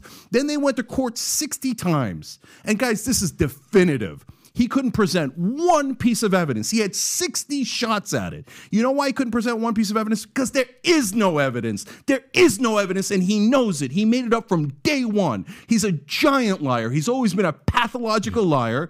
And he came in and was like, oh, I don't like losing. I don't like losing. I don't like it. Boo-hoo. Oh, I think they stole it. They made up 7 million votes. Hugo Chavez, they blamed the Kraken, all these insane donkeys or mules or whatever the hell. Get it out of here. Hey, all of MAGA, show me one piece of evidence in court, not BS. Oh, I said it on TV, doesn't that count? No, all you ever do is lie on TV. All the politicians lie on TV. Go to court, show the evidence. Until then, shut up and stop trying to steal elections and stop hating America. America's about elections, it's about democracy. So by the way, I will say this to you if you could. I will say this to you. So you're right when it comes down to if you think the other person is guilty, show the proof and go through it. That's the whole thing with innocent until proven guilty. Totally get it. But, bro, mainstream media ran for 3.5 years that Trump, Russia, all that stuff. I'm not saying you. I'm saying mainstream media ran against them 3.5 years every day. This guy thought Russia got him elected. I mean, people that we know, smart guys. But, brother, mainstream media hates progressives. They've destroyed our movement. I'm not. Am I saying, we won the election? But I said to you, I said not you. I said not you. I said mainstream media. But my point is, Pat, you got to play the playing field. That's true for me. That's true for Trump. Sure. Right? So, yes, mainstream media hates him. Yes, they did propaganda against him for 3.5 years. But that's the playing field, right? Totally get it. No, it's totally fine. They have the edge. Listen, Republicans, if they want to have that, go buy some media companies and compete directly. Yeah. Musk is buying Twitter. Great. Go at it. Play your game if you're going to do what you're going to do. And Murdoch influences elections more than anyone else. Murdoch is right now more at a whole different place. He's not a Team Trump guy. Anymore, you know that, bro. He's not. But where I was going to this is the following. Okay. So the part for me that got confusing was the following. Okay. Do you remember during COVID, I had a lady named Judy Mikovits on who used to work with Fauci in 1980s with the AIDS thing. Oh, my God. It was like, boom, 2 million views taken down. Short clip, strike. What? Okay, let's interview this other guy. Boom, strike. Okay, all right. Boom, strike. They took like 40 of our videos down during COVID. And we kept doing the interviews, and we were not like, well, this is 5G. Remember the whole 5G thing? Like, that fizzled out very quickly. Everybody thought it was a 5G. But there was a community that was like, well, this is what's going on. Here's what they're doing. This is what they're doing. Okay, cool. You know, we're like, all right, let's kind of take a look at to see what's going on. Election claims. Yeah, this is what they did, you know, the drop and okay. Yeah, election fraud has been going on for a long time. Okay, this ain't anything new. It was something known for Democrats that would do a lot with John F. Kennedy, Dewey, all this stuff, and it's been going on for many, many years. Great. Okay, they're doing that. But if you put up any clips disputing it, guess what? You were getting strikes, and they were taking those videos down. Then 2-3 months ago, YouTube comes out and saying, moving forward, we're no longer taking those videos down. They can stay up, okay? Why would YouTube do that? Why would YouTube not allow it for 2.5 years and all of a sudden YouTube, can you pull up that clip when YouTube changed their guidelines on election claim or whatever? Like, no, moving forward, we're not going to take it down and we're changing our guidelines for it. So I'm not saying one or the other, but did YouTube behind closed doors, are they worried about a Twitter files coming out? Are they worried about, YouTube changes policy to allow false claims about past U.S. presidential elections. YouTube will stop removing content that falsely claims the 2020 election or other past U.S. presidential elections were marred by widespread fraud, errors, or glitches. The platform announced Friday. This is what, AP News? Less than 2 months ago. It's exactly 2 months ago, it was when they put it up. Why would they do that? I have a good theory. I'm curious. I want to hear your theory why they would do that. Yeah, because now every Republican believes it. Like 8 out of 10 Republicans believe it. So what are they going to do, ban every Republican? So I think they got to a point where they're like, we give up. Every right-winger believes this nonsense that's totally made up. So we can't ban all the right-wingers, so we just got to let them say it. How much of it is, well, these guys on Rumble are kind of picking up some Not steam. Not really. Rumble sucks. It's got no steam at all. Steven Crowder's career is dead. Everybody who's on Rumble is dead. Steven Crowder's career is dead. Of course. He went to Rumble. 3 people watched there. That's a terrible mistake. He should have taken the Daily Wire deal. I forget politics, right? Daily Wire offers him $50 million. He could have stayed on YouTube. He would have been relevant and had more money. It was a disastrous decision by him. Look, I'm happy to be wrong. If it turns out Rumble does great going forward, I'll come back and say I was wrong. But I'm telling you, anybody top guys on Rumble right now. Obviously, Fresh and Fit is on there. Sneako's on there. Not that they're in the political. You'll find 2 or 3 people who are getting views, but on YouTube, the whole world is getting views. Right. YouTube has taken over the planet. And that's part of why they're doing this, because they're like, what are we going to do? Not allow any right-wingers on YouTube? But if you guys say they're a little worried about competition, fair, no problem. I'm sure they considered that. They're business people. So we got 2 theories so far. Your theory is 8 out of 10 Republicans believe the election was fraud. So that's like, hey, let's not lose a Republican. Republicans buy shoes as well. That's kind of like your angle, what you're taking. You're saying Rumble's giving them competition. Maybe that's it. Maybe let's add Twitter in it, because Twitter's eventually going to be doing video. So I think actually Twitter's a bigger fear to YouTube than Rumble is. Probably. No matter how much they trash Twitter, I think Twitter's going to eventually figure that. I don't think Elon's a guy that gives up easily. It's called X now. Let's have a little respect. I don't know how to say. I'm going to X. Go read my X. I just exceeded something. It's kind of weird, right? So, but we'll adjust to it. Yeah, we'll adjust to it. But to me, that was kind of weird when they did that. And my other theory was maybe, the whole, like I said earlier, Twitter files information came out. How many people on the Fauci side were, embarrassed on what's going on? Even Rand Paul came out here and announces official criminal referral. Fauci COVID is a lie. Page 11. I'll read this story here, Rob, if you want to pull it up. Senator Rand Paul made an official criminal referral to the Department of Justice accusing Dr. Anthony Fauci of perjury during this testimony about COVID-19 and funding gain-of-function research in China's Wuhan lab. Paul called for an investigation into Fauci's knowledge of dangerous virus research. Fauci faced criticism after release emails revealed he knew about gain-of-function research in Wuhan lab, despite denying it during previous testimony. The Government Accountability Office confirmed Wuhan Institute of Virology and Wuhan University received NIH funding for coronavirus research. The debate over COVID-19 origin continues, with some officials suspecting a lab leak theory due to the Wuhan lab's location and research history, while others support a natural spillover event from animals. So are they afraid that maybe a YouTube files is going to come out and they're going to show behind closed doors communication with Fauci about not allowing those types of videos to be shown? I don't know. Are YouTube files going to come out, email saying, hey, you can't let them show these clips about, you know, what they're doing with the election and what happened to it, and those videos with this mules and all this stuff. You can't let those guys got to be taken down. This is creating too much momentum. Maybe. Could it be that they were afraid for maybe additional stuff to come out with communication with Biden? I don't know. Like, I remember when they changed. One of my favorite things about YouTube, I don't know if you like this or not, I loved it, when you could give a thumbs up or thumbs down. Yeah. You know, I love the thumbs down thing, because I'm like, we would do a video. I'm like, damn, I thought this was a good video. They hated this video. You know, the ratios was so bad with thumbs down to thumbs up. Biden's videos, I don't know if you remember this, okay? Dude, when he was campaigning, it was like 28,000 likes, 600,000 dislikes. Yeah, it was bad. Like every video's like it was bad. to dislike ratio was astronomical. It got so bad, and out of nowhere, during election, they said, due to mental and anxiety for kids, we're going to get rid of thumbs down. Mm-hmm. Yeah. Mm-hmm. So feelings over logic. Yeah. So, you know, some of this stuff maybe for me, where YouTube is sitting there saying Twitter's becoming real competition. The last thing we want is the government to start investigating some of our emails and what we did, and what if this stuff leaks? Yeah, that could be a theory. And Cenk, if we're going to talk about cheating, the FBI working with the White House, or just do to censor stories and don't put out, you know, how many was it? 80% of voters or 75 were like, if we knew about the Hunter Biden laptop and what Biden, everything that's coming out right now, we wouldn't have voted for him. That's, if we're going to talk about interference and cheating, the guy that's sitting in right now, and I know you're not a fan. Nope, I don't think anybody at this point is, but that is hands down cheating with the Department of Justice. And now it's like, nobody really cares. But I mean, look, you can make the same argument for if James Comey hadn't come out with the Anthony Weiner laptop, Hillary Clinton wins, right? And so did they rig the election in favor of Donald Trump the first time around?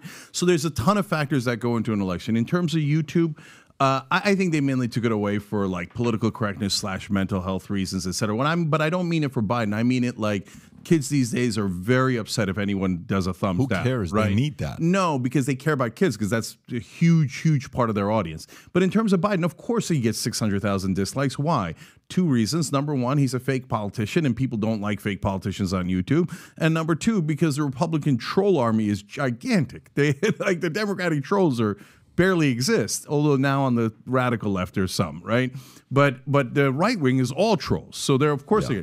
But those are, look, Pat, I know YouTube, and it's a giant business. Those are minuscule concerns for them. Now, if you're going to get to Fauci, that's an interesting topic. Okay, so I'm a huge believer in vaccines. I think those vaccines saved millions of lives. I think they were great. I think the scientists in the world are correct. Bob on Facebook is incorrect. Now, having said that, we do nuance. Truth matters, right? It's not about ideology. So was it a lab leak? Probably. Okay. And I said that well over 2 years ago, because first thing they come out and they say, okay, we got a COVID outbreak here right next to the Wuhan lab on virology. And I'm like, it doesn't take a rocket scientist to figure this out, right? Yeah. Or a virologist. Right. And then they said, no, all the scientists have weighed in and it wasn't a lab leak. I go, okay, I believe in scientists. So I said, I guess it wasn't, although it looks, but I guess it wasn't. And then they put out a statement like around middle of 2021, early 2021. They're like, we were kind of lying about that. And the scientists don't agree. I was like, oh, that's it. I'm out. It's definitely I can't say it's definitely a lab leak because I don't have the evidence, right? Mm-hmm. But logically, it is very likely to be a lab leak. And remember the Jon Stewart going on Stephen Colbert? Yeah. Remember that whole reaction? Yeah, it was so funny. And this was when the lab, like, if you even brought up the lab leak, it was like, you're a conspiracy theorist. It's like, why? Everything you just said is absolutely correct, because the leak came right in Wuhan, right next to the Wuhan Virologist Institute of Lab Leaks. You know, like, what? Okay. But Jon Stewart went on there, this one, and he basically was like, essentially stating exactly what you're saying is like, but you want me to believe that a bat made out with the pangolin and that's it. It's like, it just makes sense. And by the way, when they put out things like that, and it turns out it was like 4 government scientists, when they put out statements like that, they do great damage to science because then they lose credibility. Correct. And then when 99% and 99% of scientists say something, we need people to believe them. It's really important. And so they're still playing around with some things around political correctness, and so it drives me crazy. No, you have to follow actual science, right, and not leave ideology behind. And how do you feel, Cenk, about like Pat? Who's that guy that RFK was like? They'll debate the guy, but he was Peter like, Hotez. Peter Hotez, and he's like, well, like, how do you feel about them? Like, literally, like an RFK. I don't know how you feel about him. I'm interested to see. But if you're a scientist, what are you scared about to sit there and talk with a guy that's not a scientist, but he's dedicated his entire life to this world? Why wouldn't you want to show the world, like, hey, I'll debunk whatever this RFK character is going to talk about? Why wouldn't they do that? I know the specific answer to that because I know RFK Jr. from a long time ago because he was, a significant left winger for a long time. Environmental lawyer. Yeah. And he was actually a really good lawyer and cares a lot about the environment. So another nuanced guy. Okay. Yep. So he asked me to find scientists to debate him on vaccines well before COVID because he's always been against vaccines. Gotcha. Right? And I went and tried because I thought we like exchange of ideas. We allow for disagreements on TYT, right? So, and I asked a bunch of scientists to do it, and they wouldn't do it. Why? At the time, there wasn't as much skepticism about vaccines, and they're like, so if I go on, it seems like a 50-50 debate when it's not a 50-50 debate. It's not me. It's every scientist in the world versus RFK Jr. Yeah. But if they're watching that debate, they can't get a sense of that. That's point one. Yep. And point two, I'm not great at debating. I'm great at science, right? And so if this guy beats me in a debate because he does some rhetorical tricks or something, I've said science back instead of forward. That's why they didn't want to do it. Nowadays, I think there's a better argument to do it. Find a great, debater among the scientists. You got to find one or two, right? And have them say over and over again the thing that is true. 99% of the world's doctors and 99% of the world's scientists believe in these vaccines, and they believe in them for a reason. And by the way, we're now doing the same thing fundamentalist Muslims did. When we and I researched this when RFK Jr. asked me about it however many years ago, 5, 7, 8 years ago, right? They were doing polio vaccines in Pakistan, and they're like, oh yeah, the Christians are trying to put something in our blood and we don't want it. Not all of Pakistan, but some portions, the ones that are closer to Afghanistan. And then because they didn't get the vaccines, polio struck. And then when their kids were disabled, they're like, no, please, American scientists, come back, okay? But it was too late by then. Now our own Christian fundamentalists are doing the same thing. No, I don't want the vaccine. They're going to put a chip in me. Dude, Elon Musk is trying to put chips in your brain and you're okay with it. But you thought there was some 5G crap in the vaccine? No, vaccines save lives. There's a story out today that hundreds of thousands more Republicans died because they didn't take the vaccine. You're only hurting yourself. We were trying to help you. But look, now the danger is past in terms of like spreading it to other people. Now it's turned into basically a common cold. So if you don't want to take the vaccine, have at it, Hoss. Don't take it. I don't care at all because it's your business, not my business. Then it becomes just an issue of freedom. Then you're right. Yep. But before it was an issue of spreading it to other people. Gotcha. Well, I mean, you're saying that, where you're talking about the vaccine saved so many lives, all this other stuff. You have one of two positions to take there, okay, when you say that. And this kind of works against Trump, by the way, because it's his own side that didn't take the vaccine. When he says, no, I'm the one that did, warps, it was sped it Operation up. Warp Speed. And if it wasn't for me, which he's right, he's the guy that did it and sped up the process. And Pfizer announced the vaccine a week after election, actually 3 or 4 days after election when it was finally approved it's going to come out, versus coming out 2 days before they could have announced it. That's so we know some of that stuff that's kind of fishy, right? So, what do you say to these stories that's coming out? Athletes, passing out. LeBron James the other day, middle USC, is a myocarditis, and the athlete Hamlin from Buffalo Bills, and you're seeing more and more and more videos, Colombian and it's creating that World Cup soccer level of skepticism with the side effects of a COVID vaccine because they only had 9 months to test it out, and how do we know it was fully good and the side effects that it has? How do you respond to that now? So science on that one is unsettled. So some people, there's a lot of people making up stuff. Oh, I got a shoulder ache, I got a backache. That's got nothing to do with vaccines, okay? But now on that heart issue, they've changed the numbers twice. Okay, so they said it was a lot more rare. Then they said it's a little less rare. Now it's a little less rare, right? Now, by the way, that doesn't mean that you shouldn't necessarily take the vaccine because, hey, the vaccine side effects could affect 10% of people, but if you don't take the vaccine, 20% could die, right? So vaccines, again, it doesn't mean you just don't take it, but there could be an argument, totally unsettled. I'm not saying this is the case. I'm saying they got to look a lot more into it. And for God's sake, let them do actual science without political interference from either side, right? So look into it more, and it might make sense that the young don't take the vaccine. I was just going to say, there's no reason why he's 18 now, so it would have been 16 at the time, let's say. A 16-year-old world-class All-American athlete like a Bronny James should even consider taking the vaccine. Yeah. Makes no sense. No, I now, hear if you. Grandma James, who's 88 years old, wants to take the vaccine, go for it. Yeah. If you want to take it, obviously go for it. But to be mandated for a young, healthy guy, that makes no sense. I hear you on all that. And I'm just going to say one last thing about that, guys. So a lot of people misunderstand science. So when I say the science is unsettled, that's because they haven't done enough studies yet, right? That doesn't mean, they're rigging it and they're changing the numbers. No, you change the numbers as more facts come in, right? And that's ultimately RFK's entire point, is it not?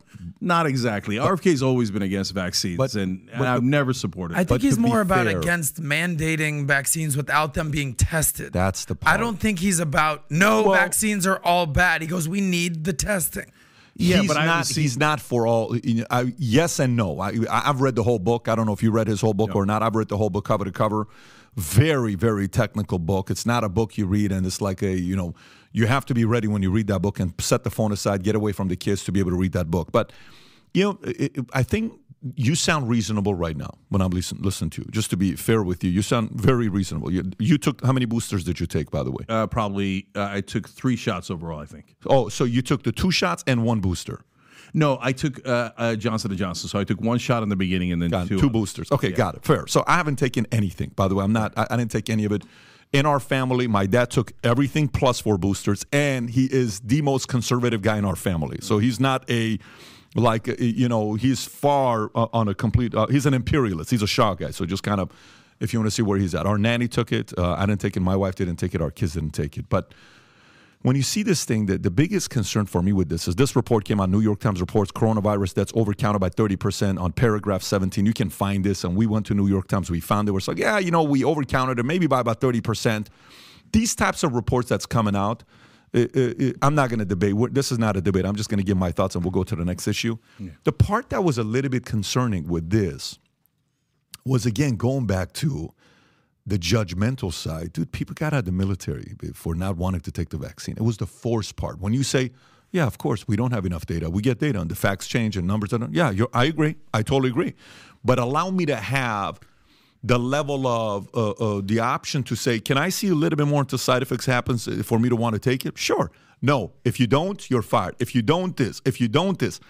That was the part that I think they played their cards in a way that completely lost the trust of the populace in a big way, where they forced it down people's throat without being able to see what the real consequences were. But I want to ask you about RFK since Vinny brought it up. And I do know you also have 2 announcements to make. We got 1 more hour, just so you know, whenever you're ready to announce that, you let us know. But guys, if you're watching this, you're enjoying this podcast with Cenk. This is our 2nd time doing it. Some of you guys are like, well, how come you haven't talked about this? How come you haven't talked about that? We talked about a lot of stuff last time. You can always go watch the last podcast we did together. But if you're enjoying today's show, give it a thumbs up, subscribe to the channel. Also, we got a live podcast, Town Hall, that's coming up this Friday with Vivek Ramaswamy at our other building, where he'll be there with myself for 2 hours to address questions with the audience. I know the first 2-tier tickets have sold out. We got a couple general tickets left. Text the word podcast to 310-340-1132. Again, text the word podcast to 310-340-1132 to get the link to register for the event with Vivek that's coming up this Friday. So, okay, RFK. We can either put them together. I'll actually put both of them together and can respond, collectively with both of them. RFK, when I interviewed him the first time 3 years ago during COVID, I never thought he's going to run. Like, that was never like, RFK's going to run. And I don't even know if he wanted to run. I don't know. You know how some people for years, like DeSantis, I feel like he's been wanting to run his entire life. Hillary, I feel like she's wanted to run her entire life. Mitt Romney. Yeah, I feel like a lot of, we can give a list. You know who these guys are. It's on the list. Totally. I don't think RFK was on that list. I don't think he cared to run, want to do it. Vivek, maybe. I think Vivek is ambitious enough to think that he thought he would be the youngest president ever. I can actually believe that. I'm 50-50 there. Why do you think of Vivek that's almost passed up DeSantis, okay? Why is Vivek and RFK, why are they doing so well in this election? Why do you think they're doing so well? Yeah, two totally different reasons. So, and I polled this, and I haven't told anybody about this poll before, and I'll tell you. On the Democratic side, there is a great hunger for someone who is not Joe Biden. Now, that's a well-known fact, but we polled it, and almost anybody on a one-to-one matchup against Biden, like you could put in Bob Smith, Jim Jablowski, made up names. Love right? Jim Jablowski. Love that guy. That's my guy. Yeah. We should actually do it. Run a poll and put Jim Jablowski. And they'll trust me, they would. Yeah. There's a random guy in Wisconsin named Jim Jablowski. He's like, I'm running for president. Yo, this is happening. And we did it. We did that poll. Including, I put my own name in. I put in a bunch of progressives. All of us got 20% or higher. Yeah. Okay. You're right. There's a yearning for him not to be the president. Yeah. Correct. RFK is not actually popular. When I talked to Marianne Williamson's campaign. Okay? You said RFK is actually not popular. Yeah. So they just don't know who he is. They're not going to him because of his anti-vaccine stance, anti-establishment stance. They're going to him because his last name is Kennedy. That is and true. They're like, oh, that's better than Jablowski. Stop, guys. Okay. Adam, you're saying that is true. It is true. No, I'm saying his last. That's not. I'm not agreeing that it's the only reason. Dude, if but that's his last the case, name some has people think the other Kennedy Republican on the other side with the accents related to the Kennedy, and he's not. The guy with he could have been a comedian. Yeah, he's hilarious. But that's why he was elected, Pat, because he sounds like he's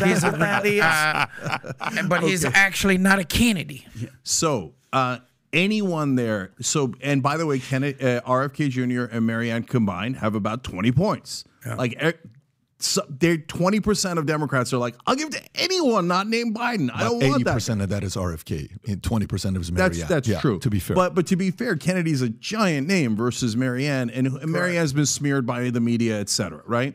So, but if you're saying, is there an anti-establishment vibe in the Democratic Party? Hell yes. It's larger than 20%. Yeah. Why do you think Bernie almost caught Hillary? Yep. And by the way, he should have been the candidate. He should have been. Of course. Bernie would have Trump. Hillary did her due diligence with the DNC, and they screwed Debbie him over. Wasserman That was his chance. They screwed 100%. him over. Yeah. And look, I said Bernie could win back in 2013, 3 years before he closed a 50-point lead, right? Yep. And why? Because there's this great hunger for don't give me fake politicians. Yeah. And they have all these stupid mythology that no one believes. Oh, Joe Biden's the boy from Scranton. No, he's a boy from Washington, D.C. Yeah. I mean, we're not blind. We saw him in Washington for the last 50 years. I mean, get the hell out of here with Scranton, okay? No one believes that horse crap. Like, come on. Oh, and I fought Corn Pop. Shut up. So, nobody believes. A lifetime ago. By the way, shockingly, the Corn Pop story turned out to be true. I couldn't believe it. Yeah. And by the way, Biden lies all the time, and the mainstream media covers for him. Big time. So, yes, there's a hunger. He's the GOAT of that area, though, right? Lying, would you say you'd put him at the top as the GOAT? No, Trump's always stop. No, are you kidding me? Trump doesn't the guy stop lying. Doesn't use it. Every speech he ever gave teleprompter was written by somebody else. He said he cured cancer last week. Yeah. The plagiarizing and but there's a difference between known lying and not known lying. Like Trump is knowingly lying, whereas Biden is just literally forgetful and dementia. Just out of curiosity, guys, don't ever. I'm putting my foot down here. Don't ever undermine the GOAT of all time of lying, President Joe Biden. Don't ever do that again. That's an insult. Okay? This is a guy that does it in a way. I never talked to my son about his business straight dealings. Look on his face. Pull up the amount of lies in first term. He's the GOAT. Keep going. I'm Go just ahead. curious, Cenk, where was amount of Newsom? lies Trump versus Biden? Where was Newsom? Did you put Newsom on the list of the people that? Yeah. How'd he do? Newsom did better than the rest when we put a laundry list together. Yeah. But he didn't. But what I found interesting about it was that he didn't jump out. Like it wasn't like, oh, Newsom's head and shoulders above everyone else. He's running. Well, it depends. So everyone in the establishment. Look, guys, I'll be honest with you. Some people thought one of my announcers was that I'm going to announce to run for president, right? And I thought about it, and I'll tell you why I thought about it.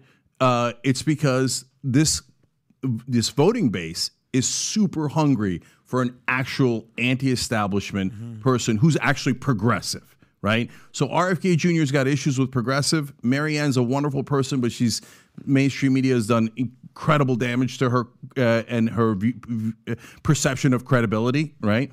If you give me one strong progressive, we'd run through this field like a hot knife through butter, and we'd run through Biden. Bernie Sanders' number one problem was that he refused to attack Biden. And we all know this. I know everyone in his campaign. They've said it publicly now. They had notes for him to go attack him during a debate, and he wouldn't do it. And honestly, he prioritized his friendship with Biden over all of his voters. And so I love Bernie, but that broke my heart. And so if you said to me, Bernie running again, I'd say no, because he's not going to run. He's going to get in the race and then tell you Biden is great. No, that doesn't help at all, right? But you give me one strong progressive and we could definitely beat Biden. I got so desperate I thought about myself, right? Why didn't you? So look, you'd have to run as a third party. You can't run as a Democrat. I'd run as a Democrat. No way I'd run as a third party. You'd get smoked. No, I wouldn't. You would get smoked. No. You would get destroyed. Absolutely. They would never let a guy like I know. They would make you look like shit quick. So look, I ran for Congress once and I got eviscerated by mainstream media. Yeah. People say, hey, why did you lose so badly? Well, if I had read... You got 5.4%. No, I got 6%. I got all the way up to 6.6. 6.6%, yeah. Pat, have a little respect. One of them was 5.4%. Then you went up to 6.6%. You know why? They still didn't stop. California is incompetent in a lot of ways that Democrats don't acknowledge.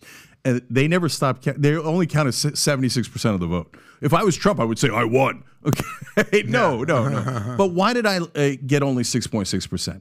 Because Los Angeles Times, New York Times, CNN all told people that I was anti-Muslim, anti-Semitic, anti-black, sexist, into bestiality. Every lie in the world. And the New York Times printed it like it was true.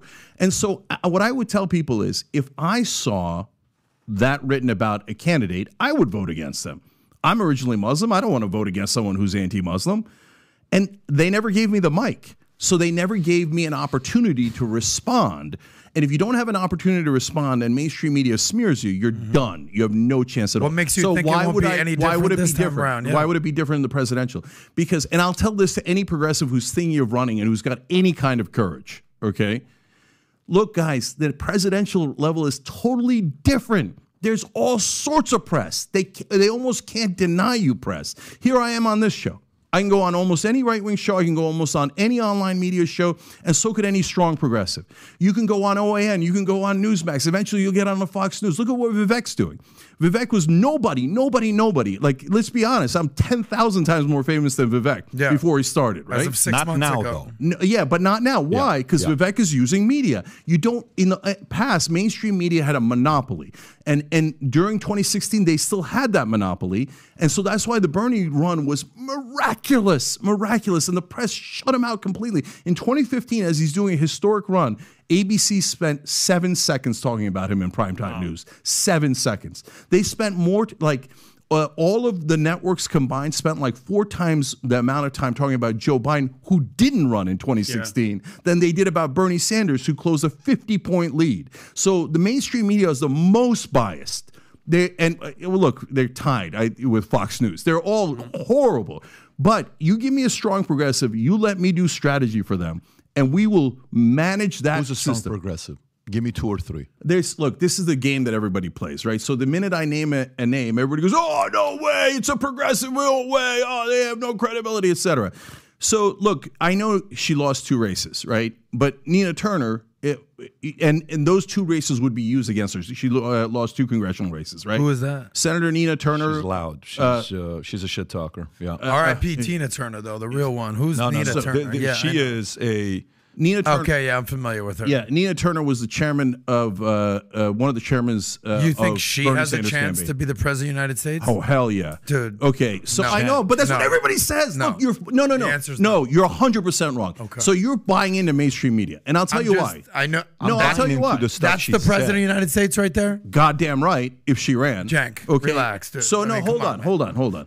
So let's Cleveland, y'all. No, but this is you're doing exactly what I predicted ahead of time right here a minute ago, okay? The minute I name any progressive, you go, oh, no, I haven't heard of them. No, mainstream media says they suck.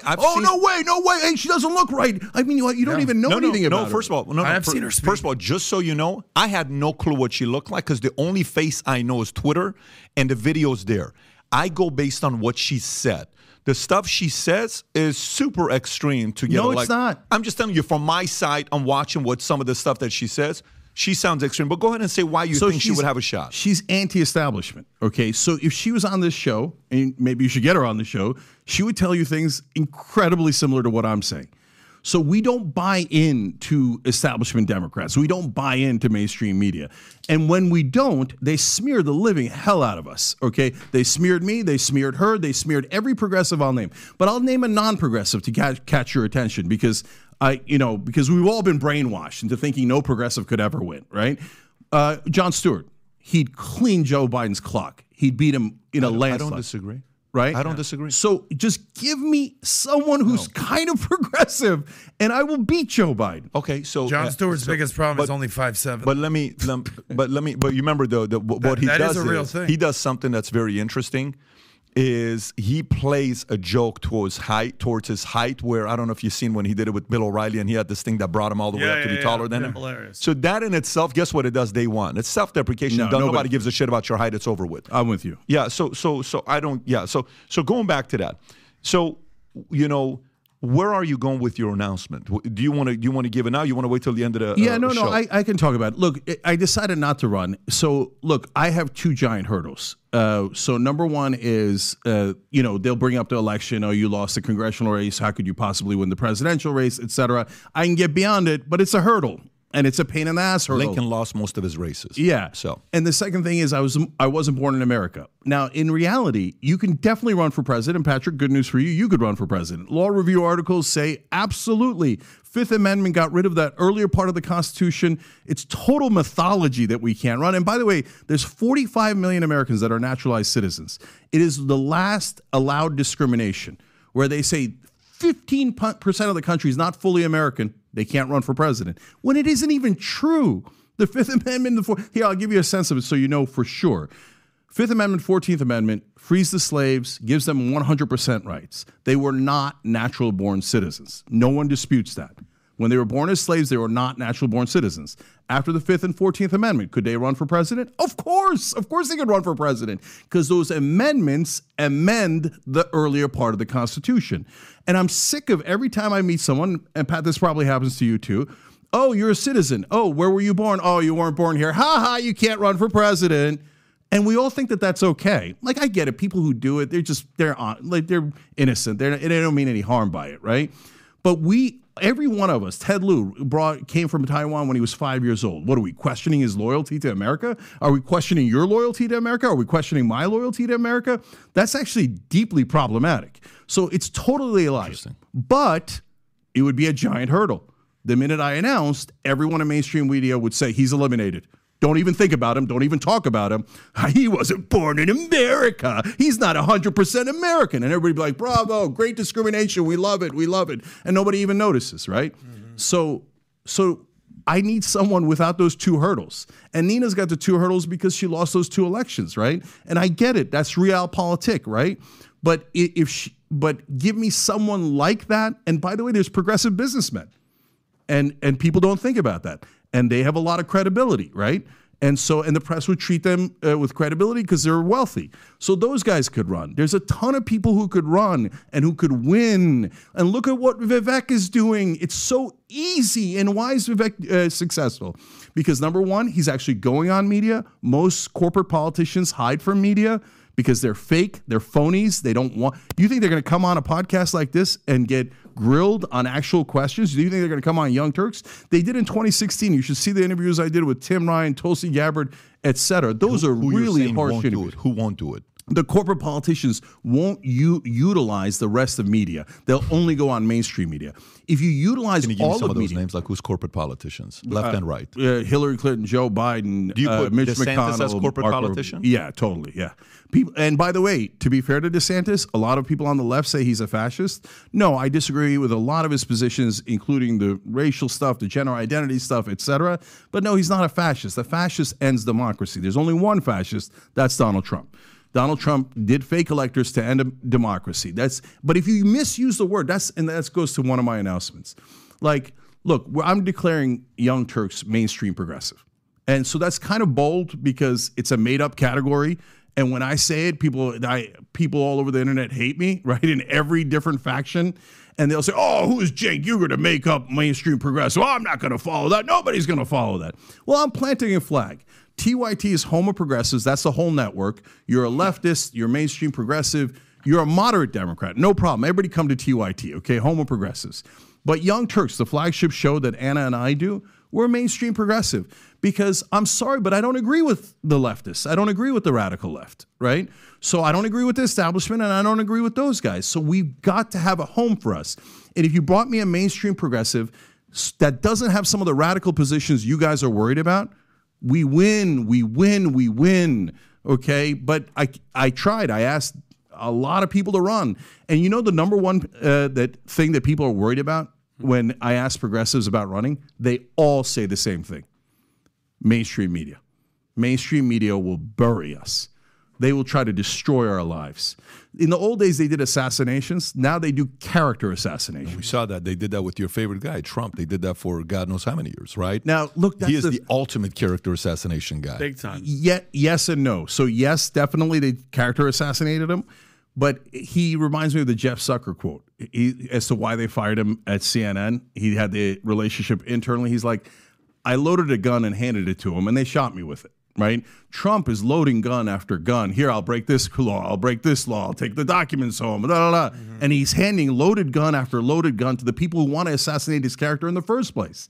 Right? And he makes it easy for You're saying what? Okay, yeah. You're saying that's exactly what Chris Cuomo basically highlighted when we interviewed Cuomo. Yeah, but by the way, what's your relationship with Chris Cuomo? What do you think about Chris? I like Chris. Okay. And so I get heat for liking Chris, but I like Chris. You know why I like him? Why is that? Because he's open-minded. And so he actually is a lot more establishment Democrat than I am. We disagree on a lot of the policies, et cetera. And his brother I can't stand. But Chris is the only guy who ever had progressives on his show in cable news. No one else ever has progressives on. Interesting. Yeah. He's also a super likable guy in person. Oh, in person. He'll have Bill O'Reilly. He'll have everybody. Yeah, he's enormously likable. And Cenk, when you say you don't like his brother, what's the... Oh, Andrew Cuomo's the definition of a corrupt establishment Democrat. I mean, you give him any kind of money, he'll do you any favor.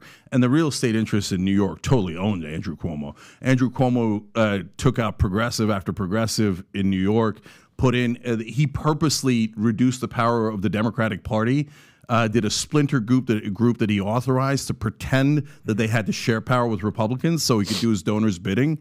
Like, no one does the donors' bidding better than Andrew Cuomo. That's why when Trump, in the beginning, if you remember, before Joe Biden, before anyone else, before Andrew Cuomo ran into trouble, all of the liberals, like the establishment Democrats, were like, oh, yeah, Andrew Cuomo's doing so good with COVID. Yeah. Oh, Andrew Cuomo. Why? Whenever you see a lot of people talking in the press positively about one guy, that is almost always propaganda. And here's how you know Biden might be on his way out. All of a sudden, a glowing piece in one of the, I forget if it was Vanity Fair or one of the other pieces, magazines about Gretchen Whitmer. Out of nowhere, the governor of Michigan. Yeah. And all of a sudden, she's our savior. I'm like, why? Do we need saving? And then Gavin Newsom's all over TV. Right. You know what that means? They're getting the cavalry ready. Yep. Because, Biden... As they should, though. And they should, because, look, my number one problem with Biden isn't how conservative he is. Is it hot or is it just me? Is it a little hot in here? Okay, can we crank up the AC? Because I'm trying to see if Okay, go for it. So now... My number two problem with Biden is that he's a corporatist, he's a liar, it's all that stuff. My number one problem with him is he's going to lose. Like, we're playing with fire. We talked about it with Oppenheimer. So if Trump is as bad as I think he is, would I want to run a super weak old man who doesn't even want to campaign against him? Yeah. A guy whose popularity is oftentimes in the 30s. Here's a giant lie of the mainstream media. Only Joe Biden can beat Donald Trump. Wait, why? First of all, tons of people can beat Donald Trump. Donald Trump's in the 30s in approval rating. Jim Jablowski can beat Donald Trump. The only people who can't beat Donald Trump are establishment Democrats who are deeply unpopular because they're fakes and they're phonies, right? So they say, oh, Biden beat him last time. He beat him by 43,000 votes in 3 swing states. It doesn't matter how much he won the popular vote by. The Electoral College, he only won by the skin of his teeth, and he was 15 points higher at that point. The Democrats are walking into a slaughter with their eyes wide open and saying, I would rather lose to Trump than have a progressive as our candidate. So let's stay on this. So number one, 3 announcements. You're not running. 2, Young Turks is now the progressive mainstream media, is what you're calling it. Is that fair, what I said? Mainstream progressive. Mainstream progressive. I'm sorry, mainstream progressive. And 3, Justice is coming. Put the link down. The first book you've ever written. We'll get back to this at the end of it as well. Just so if some people want to order his book, we're going to put the link below. So let me go back to this on Vivek and RFK, and then also you're not running. And then you mentioned her, Nina Turner, I think that's her name. Yeah, and then you mentioned Jon Stewart. Okay, so and you also said that you could run based on the 14th Amendment, but you're not born here, so they're going to go against you. But even if they do, you can still run legally? Oh, legally, you could definitely run. But your problem isn't the legal part. The problem is everyone in media is going to say, don't vote for him. He can't run. Legally, you can run not being born here. 100%. How do you know I that? can give you the law review articles that are written about it. So how come nobody that's not born here has ran yet? But by the way, tons of people have. They're all Republicans, and Republicans get different rules. And you're talking about like Ted Cruz, Canada, is that kind of where you're going? John McCain, George Romney.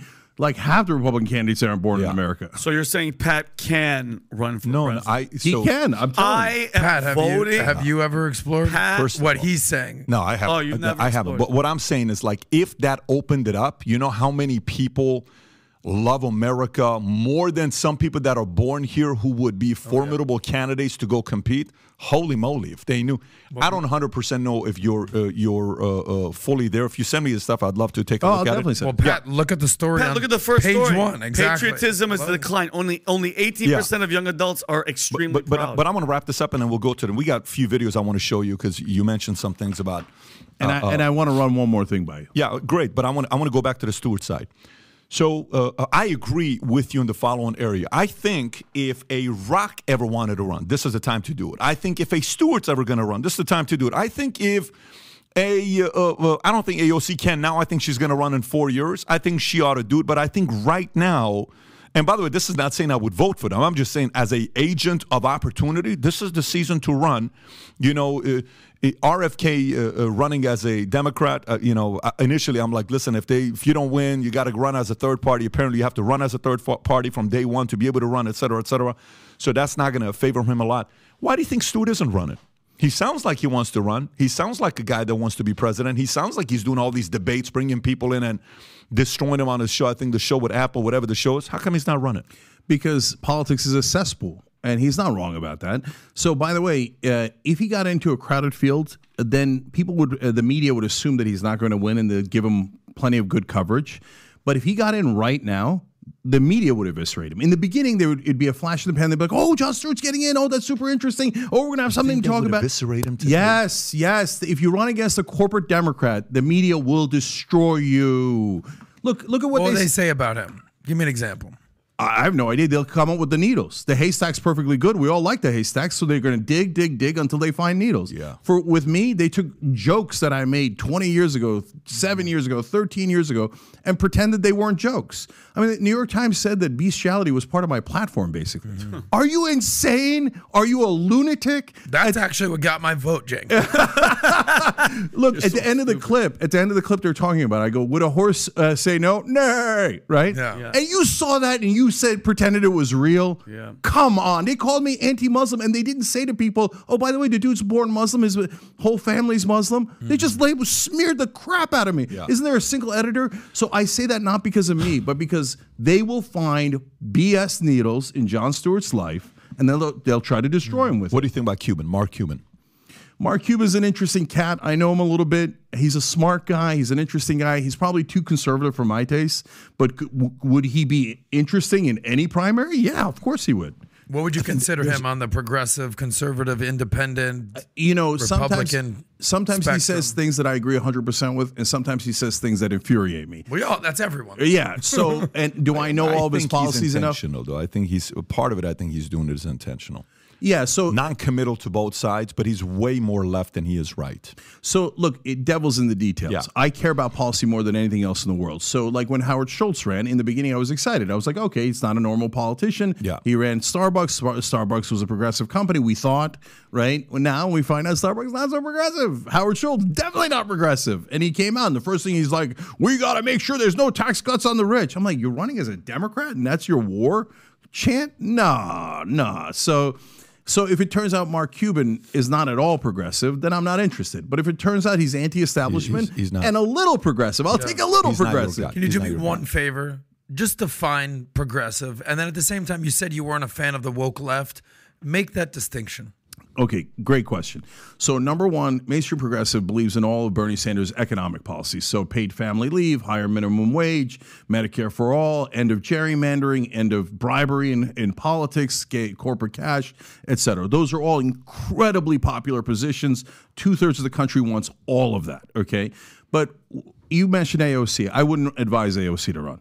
Some of her positions are too radical left. And the world's going to end. So she said the world's going to end. So why even run if the world's going to end? Well, that's a different question. Yeah. That's about climate change, and we'd come back to that. But like she went on air on CNN. We're talking about abortion. 70% of the country agrees with us. They should be legal in the first 2 trimesters, right? And she starts referring to mothers as birthing persons. I'm like, what are you doing? You know how many people want to refer to moms as birthing persons? 2%. Yeah, and your girl Anna caught some heat over that. Yeah, and so we drew the line and said, no, we're not going to call moms people with uteruses. And they're like, you're doing that out of nowhere. You're attacking us. No, brothers and sisters, if you're going to run against Biden, you're going to run to try to win the country over. Mm-hmm. Don't go to the 2% position. Go to the 70% position. So many progressive policies are sitting right there at 70%. Run on those. But she can't help herself. So she's going to run on things like birthing person. And I mean, look, some on the left now believe in abolishing prisons. I'm sorry, guys, I love you. And I do. They're on our network, and they're good people, and they mean well. But that's not so. Nobody believes in that, right? So do they understand the fallacy of their argument? Do they truly understand how ridiculous they sound? No, they don't. I Why? mean, look, they had this debate on a show with a right-winger and a left-winger. Brianna Joy Gray was on the left, and she's making the argument for abolishing prisons. Yeah. And the right-wing guy, who I don't agree with normally at all, he's like, yes, but if I hit somebody in the face with a brick, I go to prison, right? And she's like, no. I'm like, what the hell? And what was her reason for that?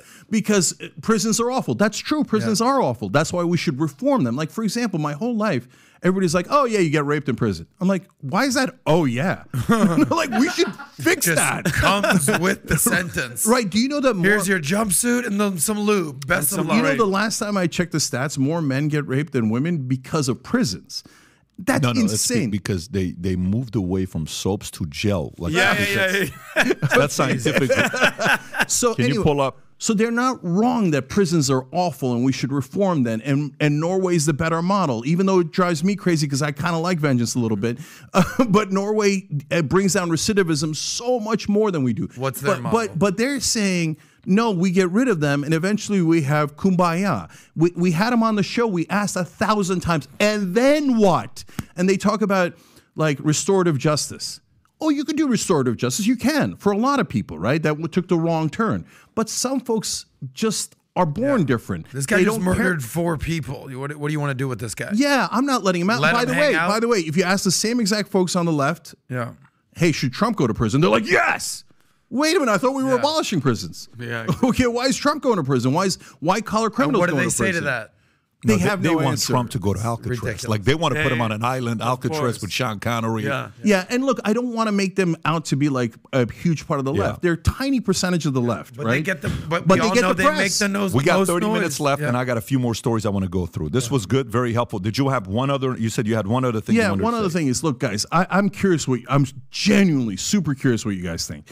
Look, I've kind of given up on Congress. I tried the inside strategy. I tried to help Bernie. I formed Justice Democrats. We got 11 folks in Congress now, but they just won't do it. They won't pass any laws that Americans care about. And by the way, the culture wars makes everybody rich. And so the right wing loves the culture wars. The left wing loves the culture wars. The country hates the culture wars, and the country gets nothing because of the culture wars.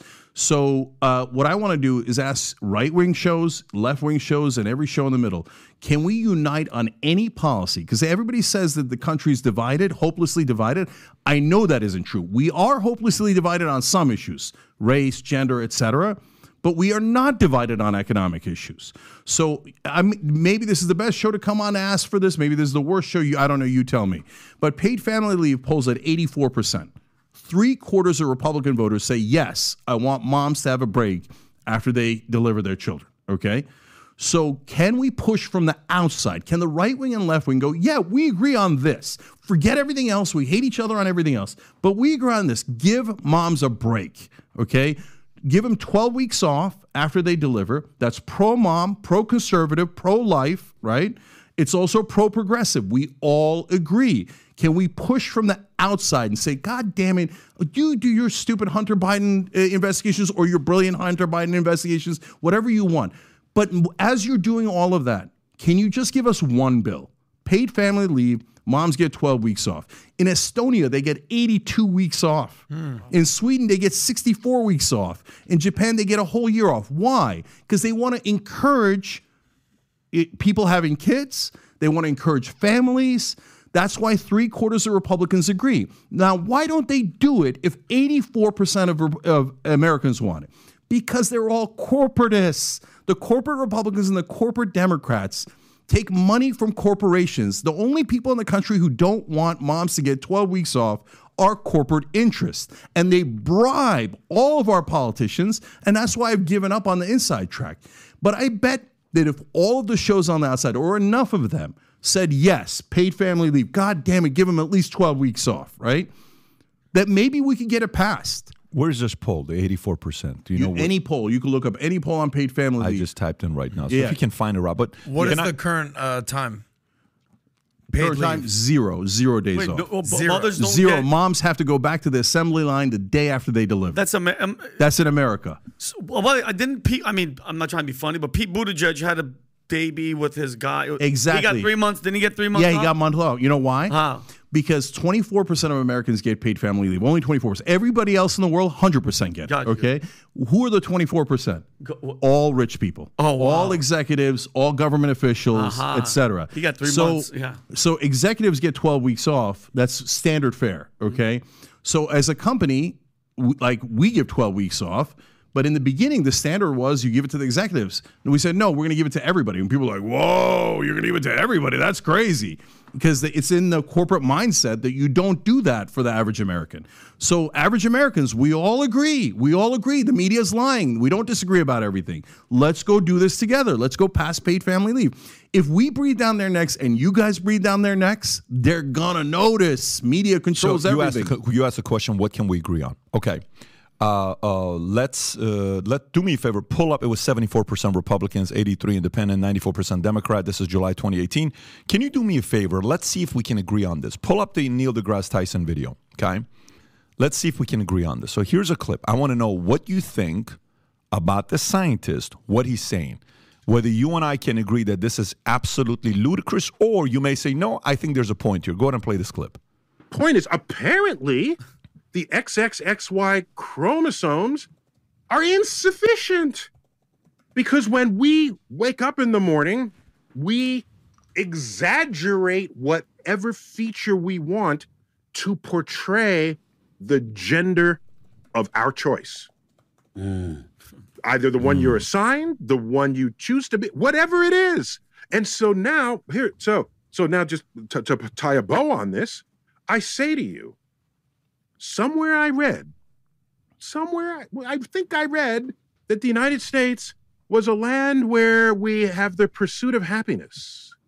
Yes. Suppose no matter my chromosomes, today I feel 80% female, 20% male. I'm gonna put on makeup. I'm gonna do that. Tomorrow I might feel 80% male. I'll remove the makeup and I'll wear a muscle shirt. Why do you care?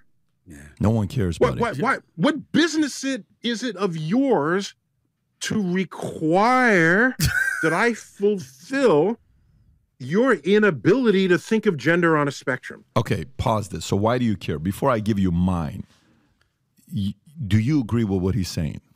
I largely agree. Tell me why. So, first of all, freedom. I thought the right wing was in favor of freedom. So if people want to be trans, why do you care? I totally agree with that. And so taking away rights from people, no, we're all 100% Americans. You shouldn't take away any rights. But if you get into the details, that's where some folks on the left have attacked me as a transphobe because I disagree on 2% of the issues. So you tell me what your policy you're talking about, and I'll give you my answer. So, for example, if you like, one of my favorite shows, I went with my wife in Vegas. Absent, I think it was called Absent, or whatever it was. I don't know if you've been to it or not. Have you seen the show? Caesar's Palace. It's great. Freaking insane show. But guess what it is? A lot of crazy stuff you're going to see. We were entertained. As adults, we were absolutely entertained. No problem. You want to dress up, you want to do whatever, you want to be gay after you're 18 years old, go for it. You want to change your sex, you want to go from having this to cutting this, Caitlyn Jenner, do your thing. Whatever, you're an adult.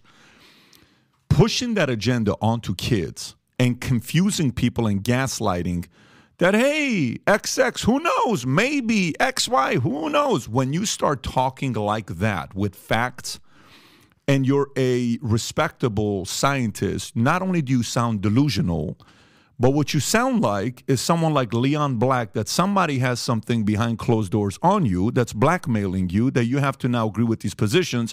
For somebody to say, how the hell did you go from being a respected scientist to all of a sudden saying, one day I can wake up feeling like a female, one day I can wake up feeling like a male, and why do you care? No one cares. The only care where I think Democrats are losing a big part of their base, where I don't know if you saw the stats that came out talking about senior boys are becoming overly conservative. Did you see this chart or no? That just came out yesterday or the day before. Rob, do you have this or no? Do you want me to text it to you? Type in senior boys conservative. Yeah, if you can, this is the Hill. If you can go, high school boys are trending conservative. And if you go and show the chart, there's that chart right there. If you look at that, zoom out a little bit so we can read the whole survey. Okay, so political identities of 12th grade boys, percent identifying as liberal versus conservative from 1975 to today. So look at blue, where it was at, and now, 2023, it's conservative and less liberals. This is seniors, 12th grade boys, okay? Yeah. So maybe some of these guys are just fed up with it and are like, listen, man, I'm sick of this BS, dude. This, whether I identify as a boy or as a girl, leave me alone. Let me figure it out when I'm an adult. Stop imposing this idea on me. I had Anthony Weiner on the podcast, okay, a week ago. I don't know how you feel about Anthony Weiner, but I had him on the podcast a week ago. And it was right before Chris Cuomo. And I look at Anthony Weiner, I said, do you know how to give a blowjob? And he looks at me in a weird way, like, what kind of a question is that? I said, well, no. Do you know how to? He says, no. I said, did you learn how to give one?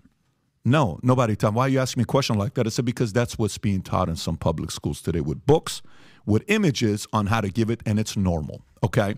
Now, these pictures are out there, these books are out there, and they put it right on there, sold millions of copies, and a lot of parents around the country are fighting for it, and it's in your state, which, That's why we got to control straight people. Yeah, so where Newsom will come out, and Newsom will say stuff like, banning of the books, and banning of the books, and banning of the books, and parents say, listen, stop playing politics. Start defending facts and stop playing politics. So can we, in an area of agreement, agree that maybe all this LGBTQ agenda that you have, sell it after I'm 18 years old, not when I'm in third grade. Can we agree on that? No, and I'll tell you why. Okay. So the devil's in the details. So if you say to me, hey, don't let people have irreversible surgery before 18, I agree completely. Okay. So check. We're on that on the same page. So what Trump is about to do, 50 states, he said he's not going to allow for that surgery to take place. Just surgery, though. Just surgery is where you are. Okay, Let's see where you go next. Go for it. So, but if you say, hey, they're coming after the kids, That's the oldest line of attack against gay people in the history of the world. They're coming after your kids. They're coming after your kids. I mean, look at the example you gave, how to give a blowjob, right? That doesn't say gay or straight. That's why I joked and I said, oh, we got to get straight people under control, right? Because straight people get tons and tons of blowjobs. And that's part of the reason why they put it into some, and it's misguided, to put it into some of those sex education classes, right?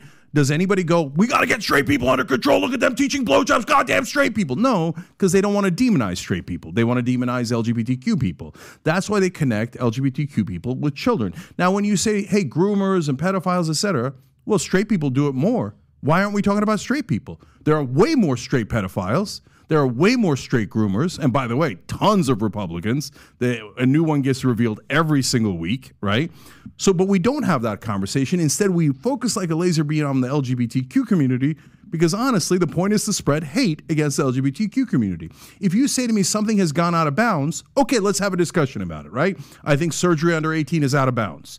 By the way, this is why I'm called a transphobe by some people in the radical left. Gives a shit, yeah. Yeah, and because I say, look, there are some certain things that are out of bounds. Like one of the things I disagree with, I think the leagues, the professional leagues should make their own decisions about whether they let trans people compete in their leagues or not.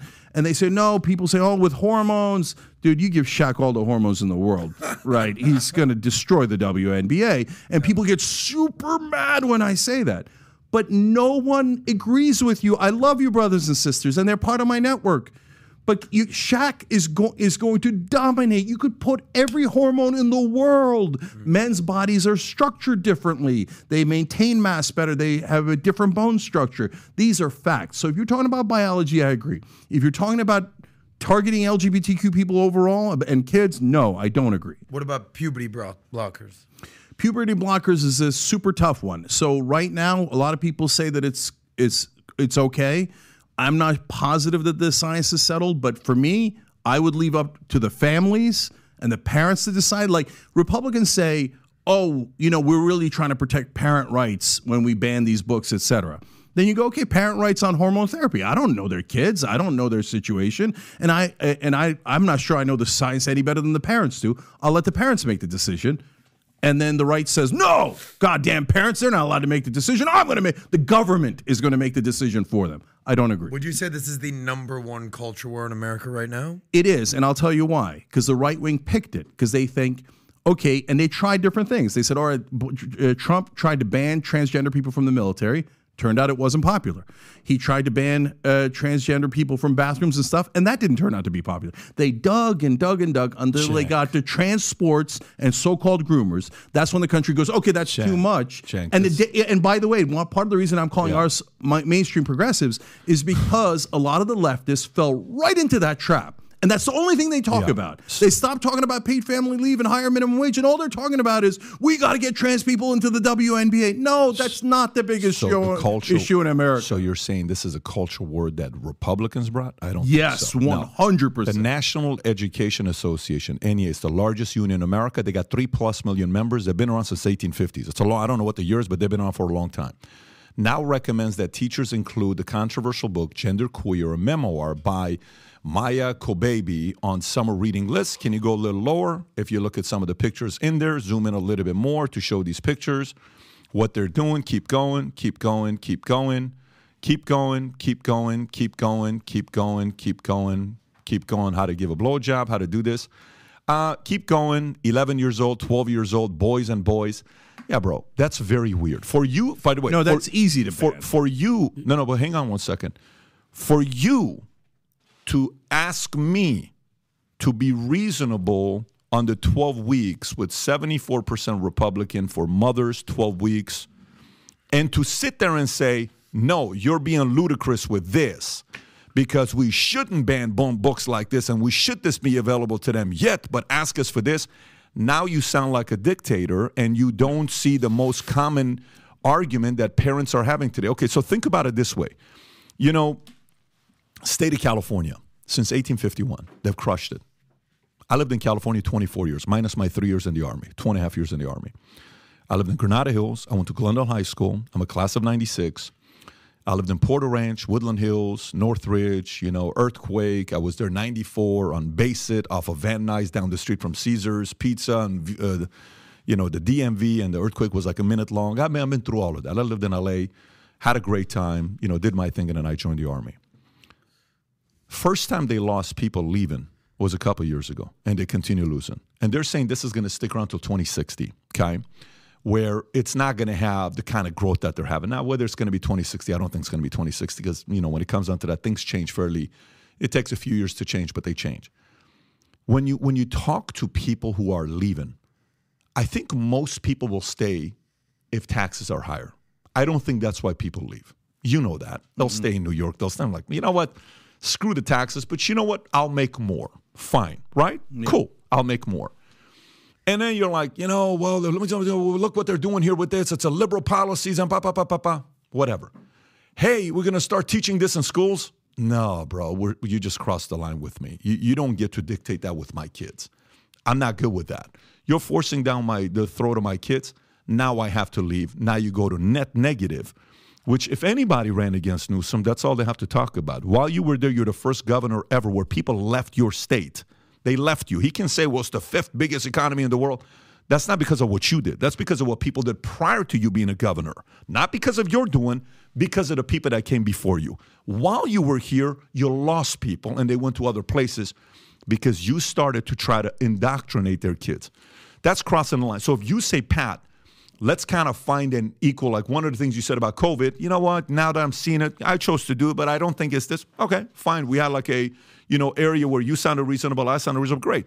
Hey, parents, this, no problem. By the way, just so you know, I just texted both my HR people while you're asking me, both the companies, to ask them what's our thing, because my president that I promoted in my insurance company, she's a female. She's had 2 kids while she's been with me for 13 years. So we've gone through the process with her, and we're checking to see what it is here, to see what the protocols are. We're a fair company. Company bought our company. You know what the conversation was about after they bought it? They said, your benefits are too rich. We're going to have to bring it down a little bit before the end of the year. So no problem. Our benefits have always been above what others offer. No problem. Our minimum wage is $15 an hour. We don't have an issue with it. That's always been the case for many years. So, but in this area, brother, if you look at this area and say, I don't think that's a big deal, you're going to lose a lot of people from both sides. But that's why I'm saying that is a needle. And if you show me that needle and that's got oral sex and it's going to any grade in high school, I agree with you. That needle should be taken out of the haystack. Okay. But would you fight that fight? Would you get behind that fight? Yeah, if you said you show me this exact book, I'll send you all the books. Right, and so if you show me a book, but at the same time, Pat, let me ask you this. Yeah. Now they're taking out tons of books that don't have anything to do with anything, that aren't talking about sex, but they're talking about gay people existing. Well, they took out one book that was 2 penguins that aren't even gay, and they're not even human. They're goddamn penguins that took care of a baby, and they're like, it looks a little gay, and they took it out. I mean, come on. And then you tell me you're not against gay people? I don't follow penguins. I don't know which penguin story you're talking about. I'll look at it to see what it is. But you see what I'm doing, Pat? I'm finding a needle, you're finding a needle. No. This is not a needle, bro. This is not a needle. The penguin thing, I don't subscribe to Penguinology or whatever that magazine is. I'll look it up. I'll take a look to see what it is, and I'll give my own opinion on that. That's not where I'm going with this. This is no longer a needle, bro. This is a national. This is riots, protesting happening. It is. It actually is.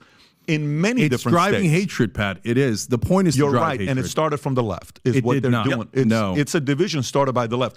Nobody, you didn't have to put that magazine in there. Pat, look, I'm doing a rebellion against the portion of the left that goes too far. And now that portion thinks I'm a right winger. They thought I was going to come on here and declare that I was a Republican. Does it sound like I'm a Republican? Okay. Okay. They thought, and a whole bunch of people think I'm establishment. Does it sound like that? No way. You sound like a Democratic capitalist. Exactly. Okay. So, but Pat, so if you say, hey, these folks are going too far when they're saying that surgery should be okay.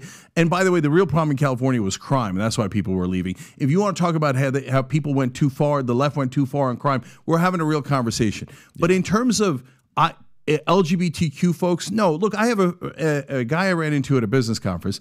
He lives down in Miami. Yeah. Okay.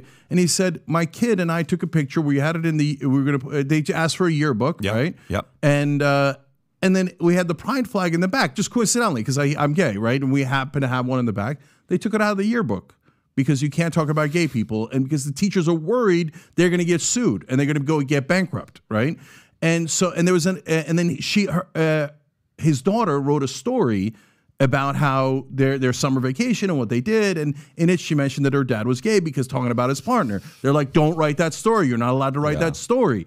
Pat, it's too much. It's too much. Brother, Bill Maher. In high school, how many kids were gay when you went to school? You're not about the same age. How many kids were gay in high school? Be honest. Like, I'm not telling you, hey, Joey was gay. I'm saying like that you and I know about. How many kids were gay in high school that were out?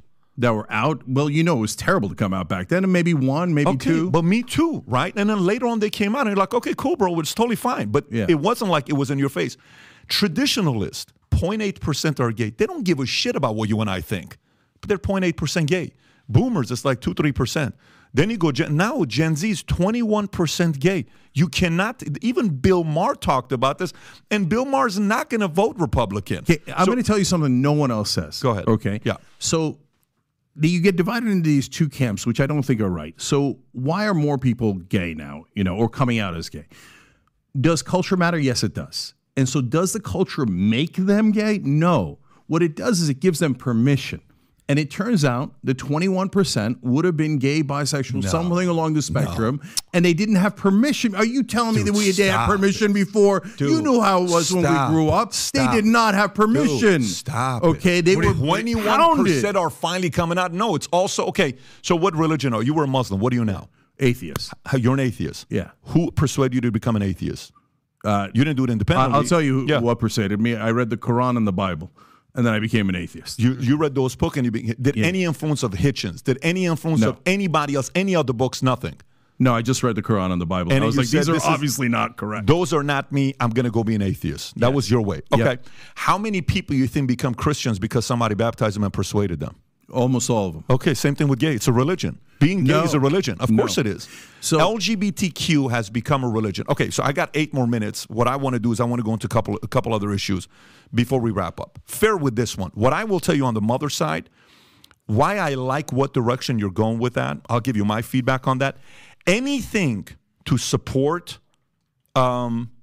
increasing the number of babies we're having in America in a climate where mom and dad are existent, I'm for that.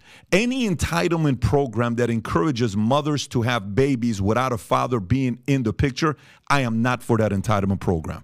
There should be no incentives to incentivize somebody to get $500 a month from the government to have more kids. If any of those types of programs, I don't support it.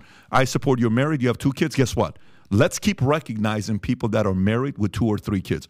If this is us, I'm not going to go 83% and we say, well, 83 months, 83 weeks at these different places. We're not trying to be those countries. They're trying to be us. We're not competing with those guys. Hey, look what these guys, I don't care what the other guys doing. Like, in my family, my kids will come and say, Joey has a phone at 6 years old. I don't give a shit. I don't care if a kid at 4 years old got a phone. You ain't getting a phone in my family. So my standard isn't to try to be Europe. Europe is trying to be us. And they've failed. We have proven that the American system is the best system in the world based on many different metrics. We can talk about involvement in wars and all that other stuff. Set that stuff aside. That's the military-industrial complex. But why are you here as an immigrant? Why am I here? Why middle? Because it's the best system. Let me go to the last part before we wrap up because we haven't talked about this at all. And we can maybe, folks, what we may do the next time is maybe we'll do a live event next time with me, you, and we'll invite somebody. Would you ever do something with Alex Jones or no? Would you ever be in the same room with Alex? No, not What anymore. if I moderate? It's the 3 of us. Hey, the guy's a lunatic. What am I going to have a reasonable conversation with him? You like entertainment. I think it'll be. Would you ever entertain a 3-hour with him? I went on his show about a decade ago, and I went all the way down the rabbit hole, and I kept asking him questions. Okay, Alex, what happens next? What happens next? Well, after all your conspiracies. And at the end, he's like, oh, the people who control the world are going to kill 90% of us. Let me be the mediator. Okay. Would you do it? If I did it, would you do it? Look, I'm willing to do a lot of podcasts going forward, right? And I'm willing to do a lot of media Would you do forward. Alex? I'd have to think about it because he's a lunatic. Can you think about it and let me know? Because some of the other sides say you're a lunatic. So to me, I like talking to both of you guys. So for me, I don't have a problem talking to either one of you guys. What if I'm in the middle? But he's not in the fact-based world. Like he's going to say, I'm going to say things that are based on facts, and he's going to say that both frogs are gay. I mean, totally get it. The frogs are gay, Cenk. What are you talking about? But a part of it is entertainment. A part of it, I think the audience would like to see it. And if you're better at arguing, you're a pretty good debater. Maybe you win the argument, and you're going to be like, hey, not maybe. Of course, I'm going to win the argument. That's not the question. So then, what you're saying is you'll think about it, and you'll let me know if you're open to the idea or not. Maybe the next one we'll do a live audience, 200 people in the cigar lounge. We'll do it at the other place. But I want to wrap it up with this. I knew 2.5 hours wasn't going to be. By the way, just so you know, we never start at 8:30. We never do. We started at 8:30 because I knew we needed more time with you. And I got a weekly 11 o'clock Zoom on Tuesdays, which screws me up. On Thursdays, I don't have one. Can you do me a favor? Play the 2 clips because it is a current event that we have to react to. Tico, can you let the guys know I'm going to be late a couple minutes here? So Devin Archer, okay?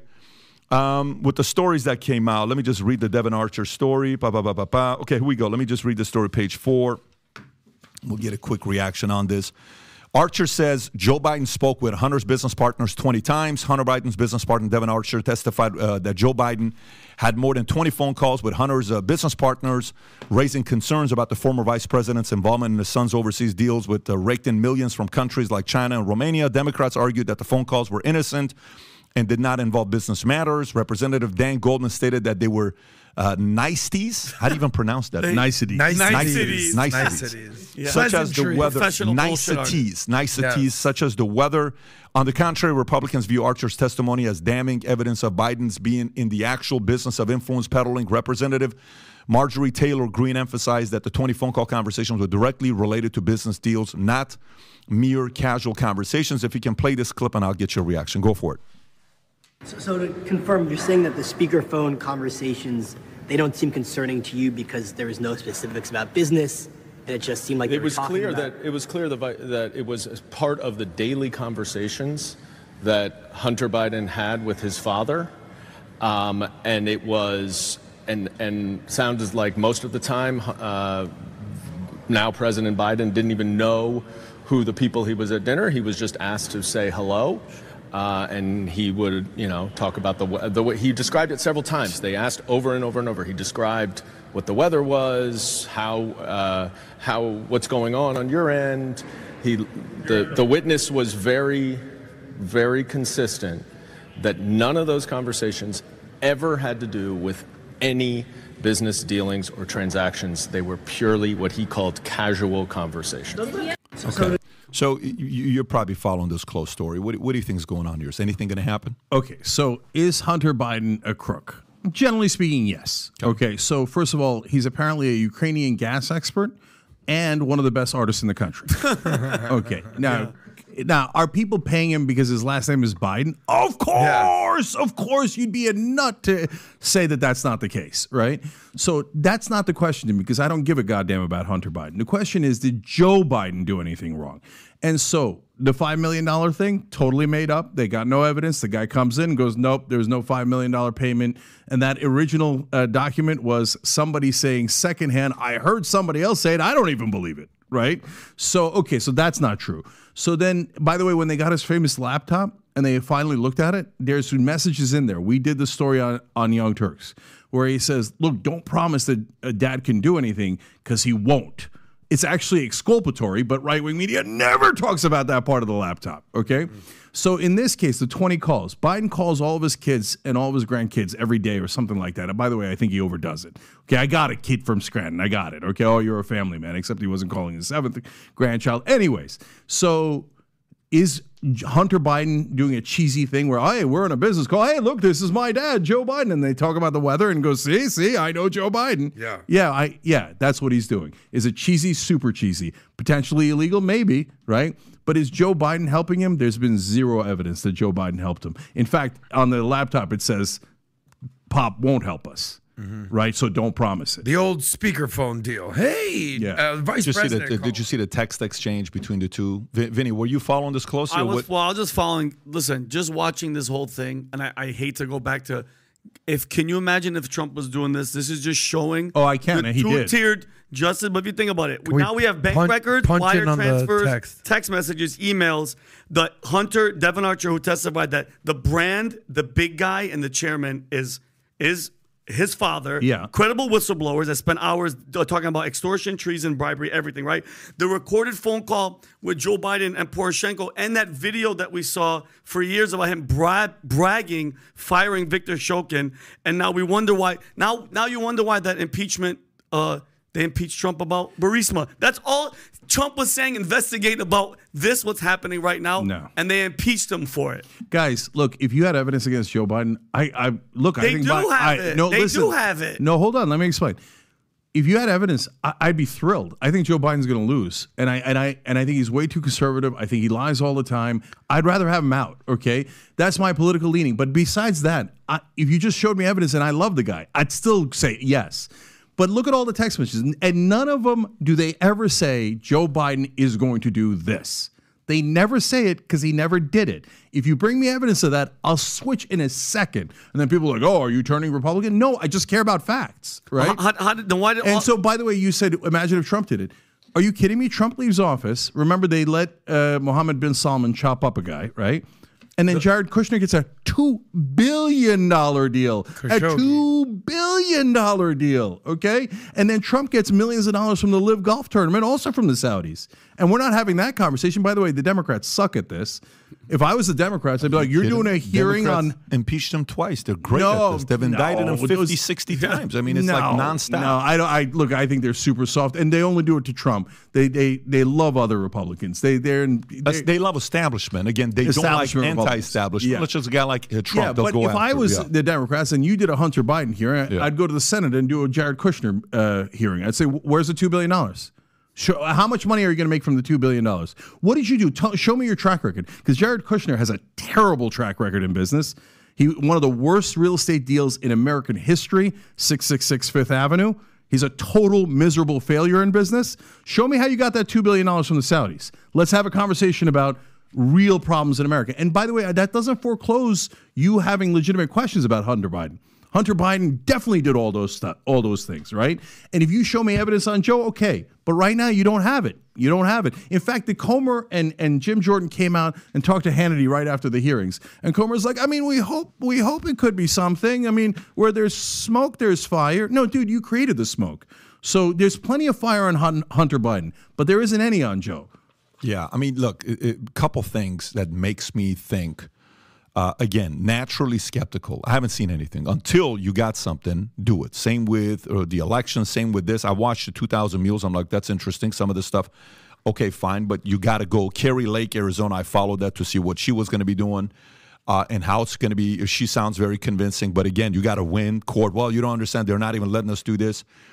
The fact that he comes out and they said, they're trying to impeach me because I have lowered inflation. It's a very weird thing to say, right? When you say something stupid like that, right? And then they try to pull a fast one where one of the guys called acting like a Republican. That's a shady dealing you're doing. Well, that's going to be more on Hunter than it is on Joe. Still not on Joe. Okay, fine. Then you're asking for immunity. The judge comes out and says, no, we're not going to give you immunity. What are you doing here? So there's way too many things going on. It's early to tell. If they do pull it off and something is shown that is linked to it, this may also be the fastest way for Newsom and these other guys to get him. By the way, I saw something weird yesterday. I saw an ad with Newsom asking for campaign money. What are you doing asking for campaign money? It was an ad being ran. He's warming up in the bullpen. Yeah, that's kind of what I'm thinking is going on. So maybe the establishment's going to come together to kind of eliminate this guy. This could be an easy way to eliminate Joe. Anyways, book, Justice is Coming. If you don't mind taking 30 seconds telling the audience about the book, we'll put the link below. Yeah, so you can get the book, by the way. You can pre-order at tyt.com/justice, and that'll show you all the different ways to order, tyt.com/justice. And so the book is about a number of things. Progressives are actually 2/3 of the country. I explain definitively why. But the most important parts are Chapter 4 and Chapter 5. Chapter 4 is about how we lost the Democratic Party to lobbyists and corporate interests, and it shows exactly how it happened legally and how it happened through the lobbyists and all the influx of cash. And it has quotes about, oh, yeah, we're now going to represent business interests and not labor, et cetera. And Chapter 5 is called The Matrix, and it's going to drive some on the Democratic side crazy because the Matrix is the mainstream media, and they will destroy anything that is against corporate rule. And so they're the least objective people on earth, and they pretend that the corporate position is the objective position. So check it out at tyt.com/justice. Some parts the Republicans will hate, and other parts they'll say, hey, I love this. So check it out when you get a chance. By the way, you could also go to tyt.com/paid leave to sign the petition on paid leave. Go to TYT Discord channel to talk about it if you're right wing, left wing, wherever you are.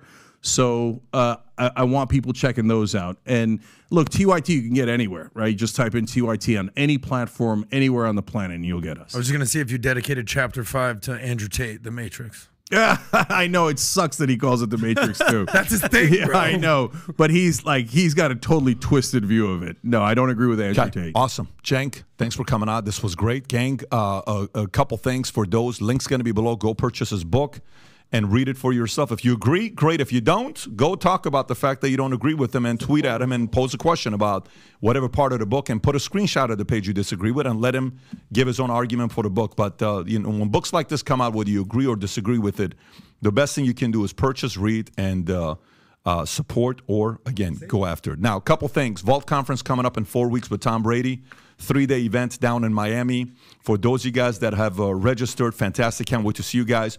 For those who haven't, looking forward to seeing you guys. I think, are we still running that, the Kai that he's talking about on the 50%? Is that what they want to do today, or they just want to run an ad for the Vault? They just want to run an ad afterwards. Perfect. Run this ad. Gang, we got podcasts. We don't have podcast Wednesday. We're out of town tomorrow. Thursday, we're not doing podcasts. We're still out of town. Friday. We get packed Thursday. Friday. But Friday, I think we got Mayor Suarez here to discuss where he's at. Okay, take care, everybody. Bye-bye, bye-bye.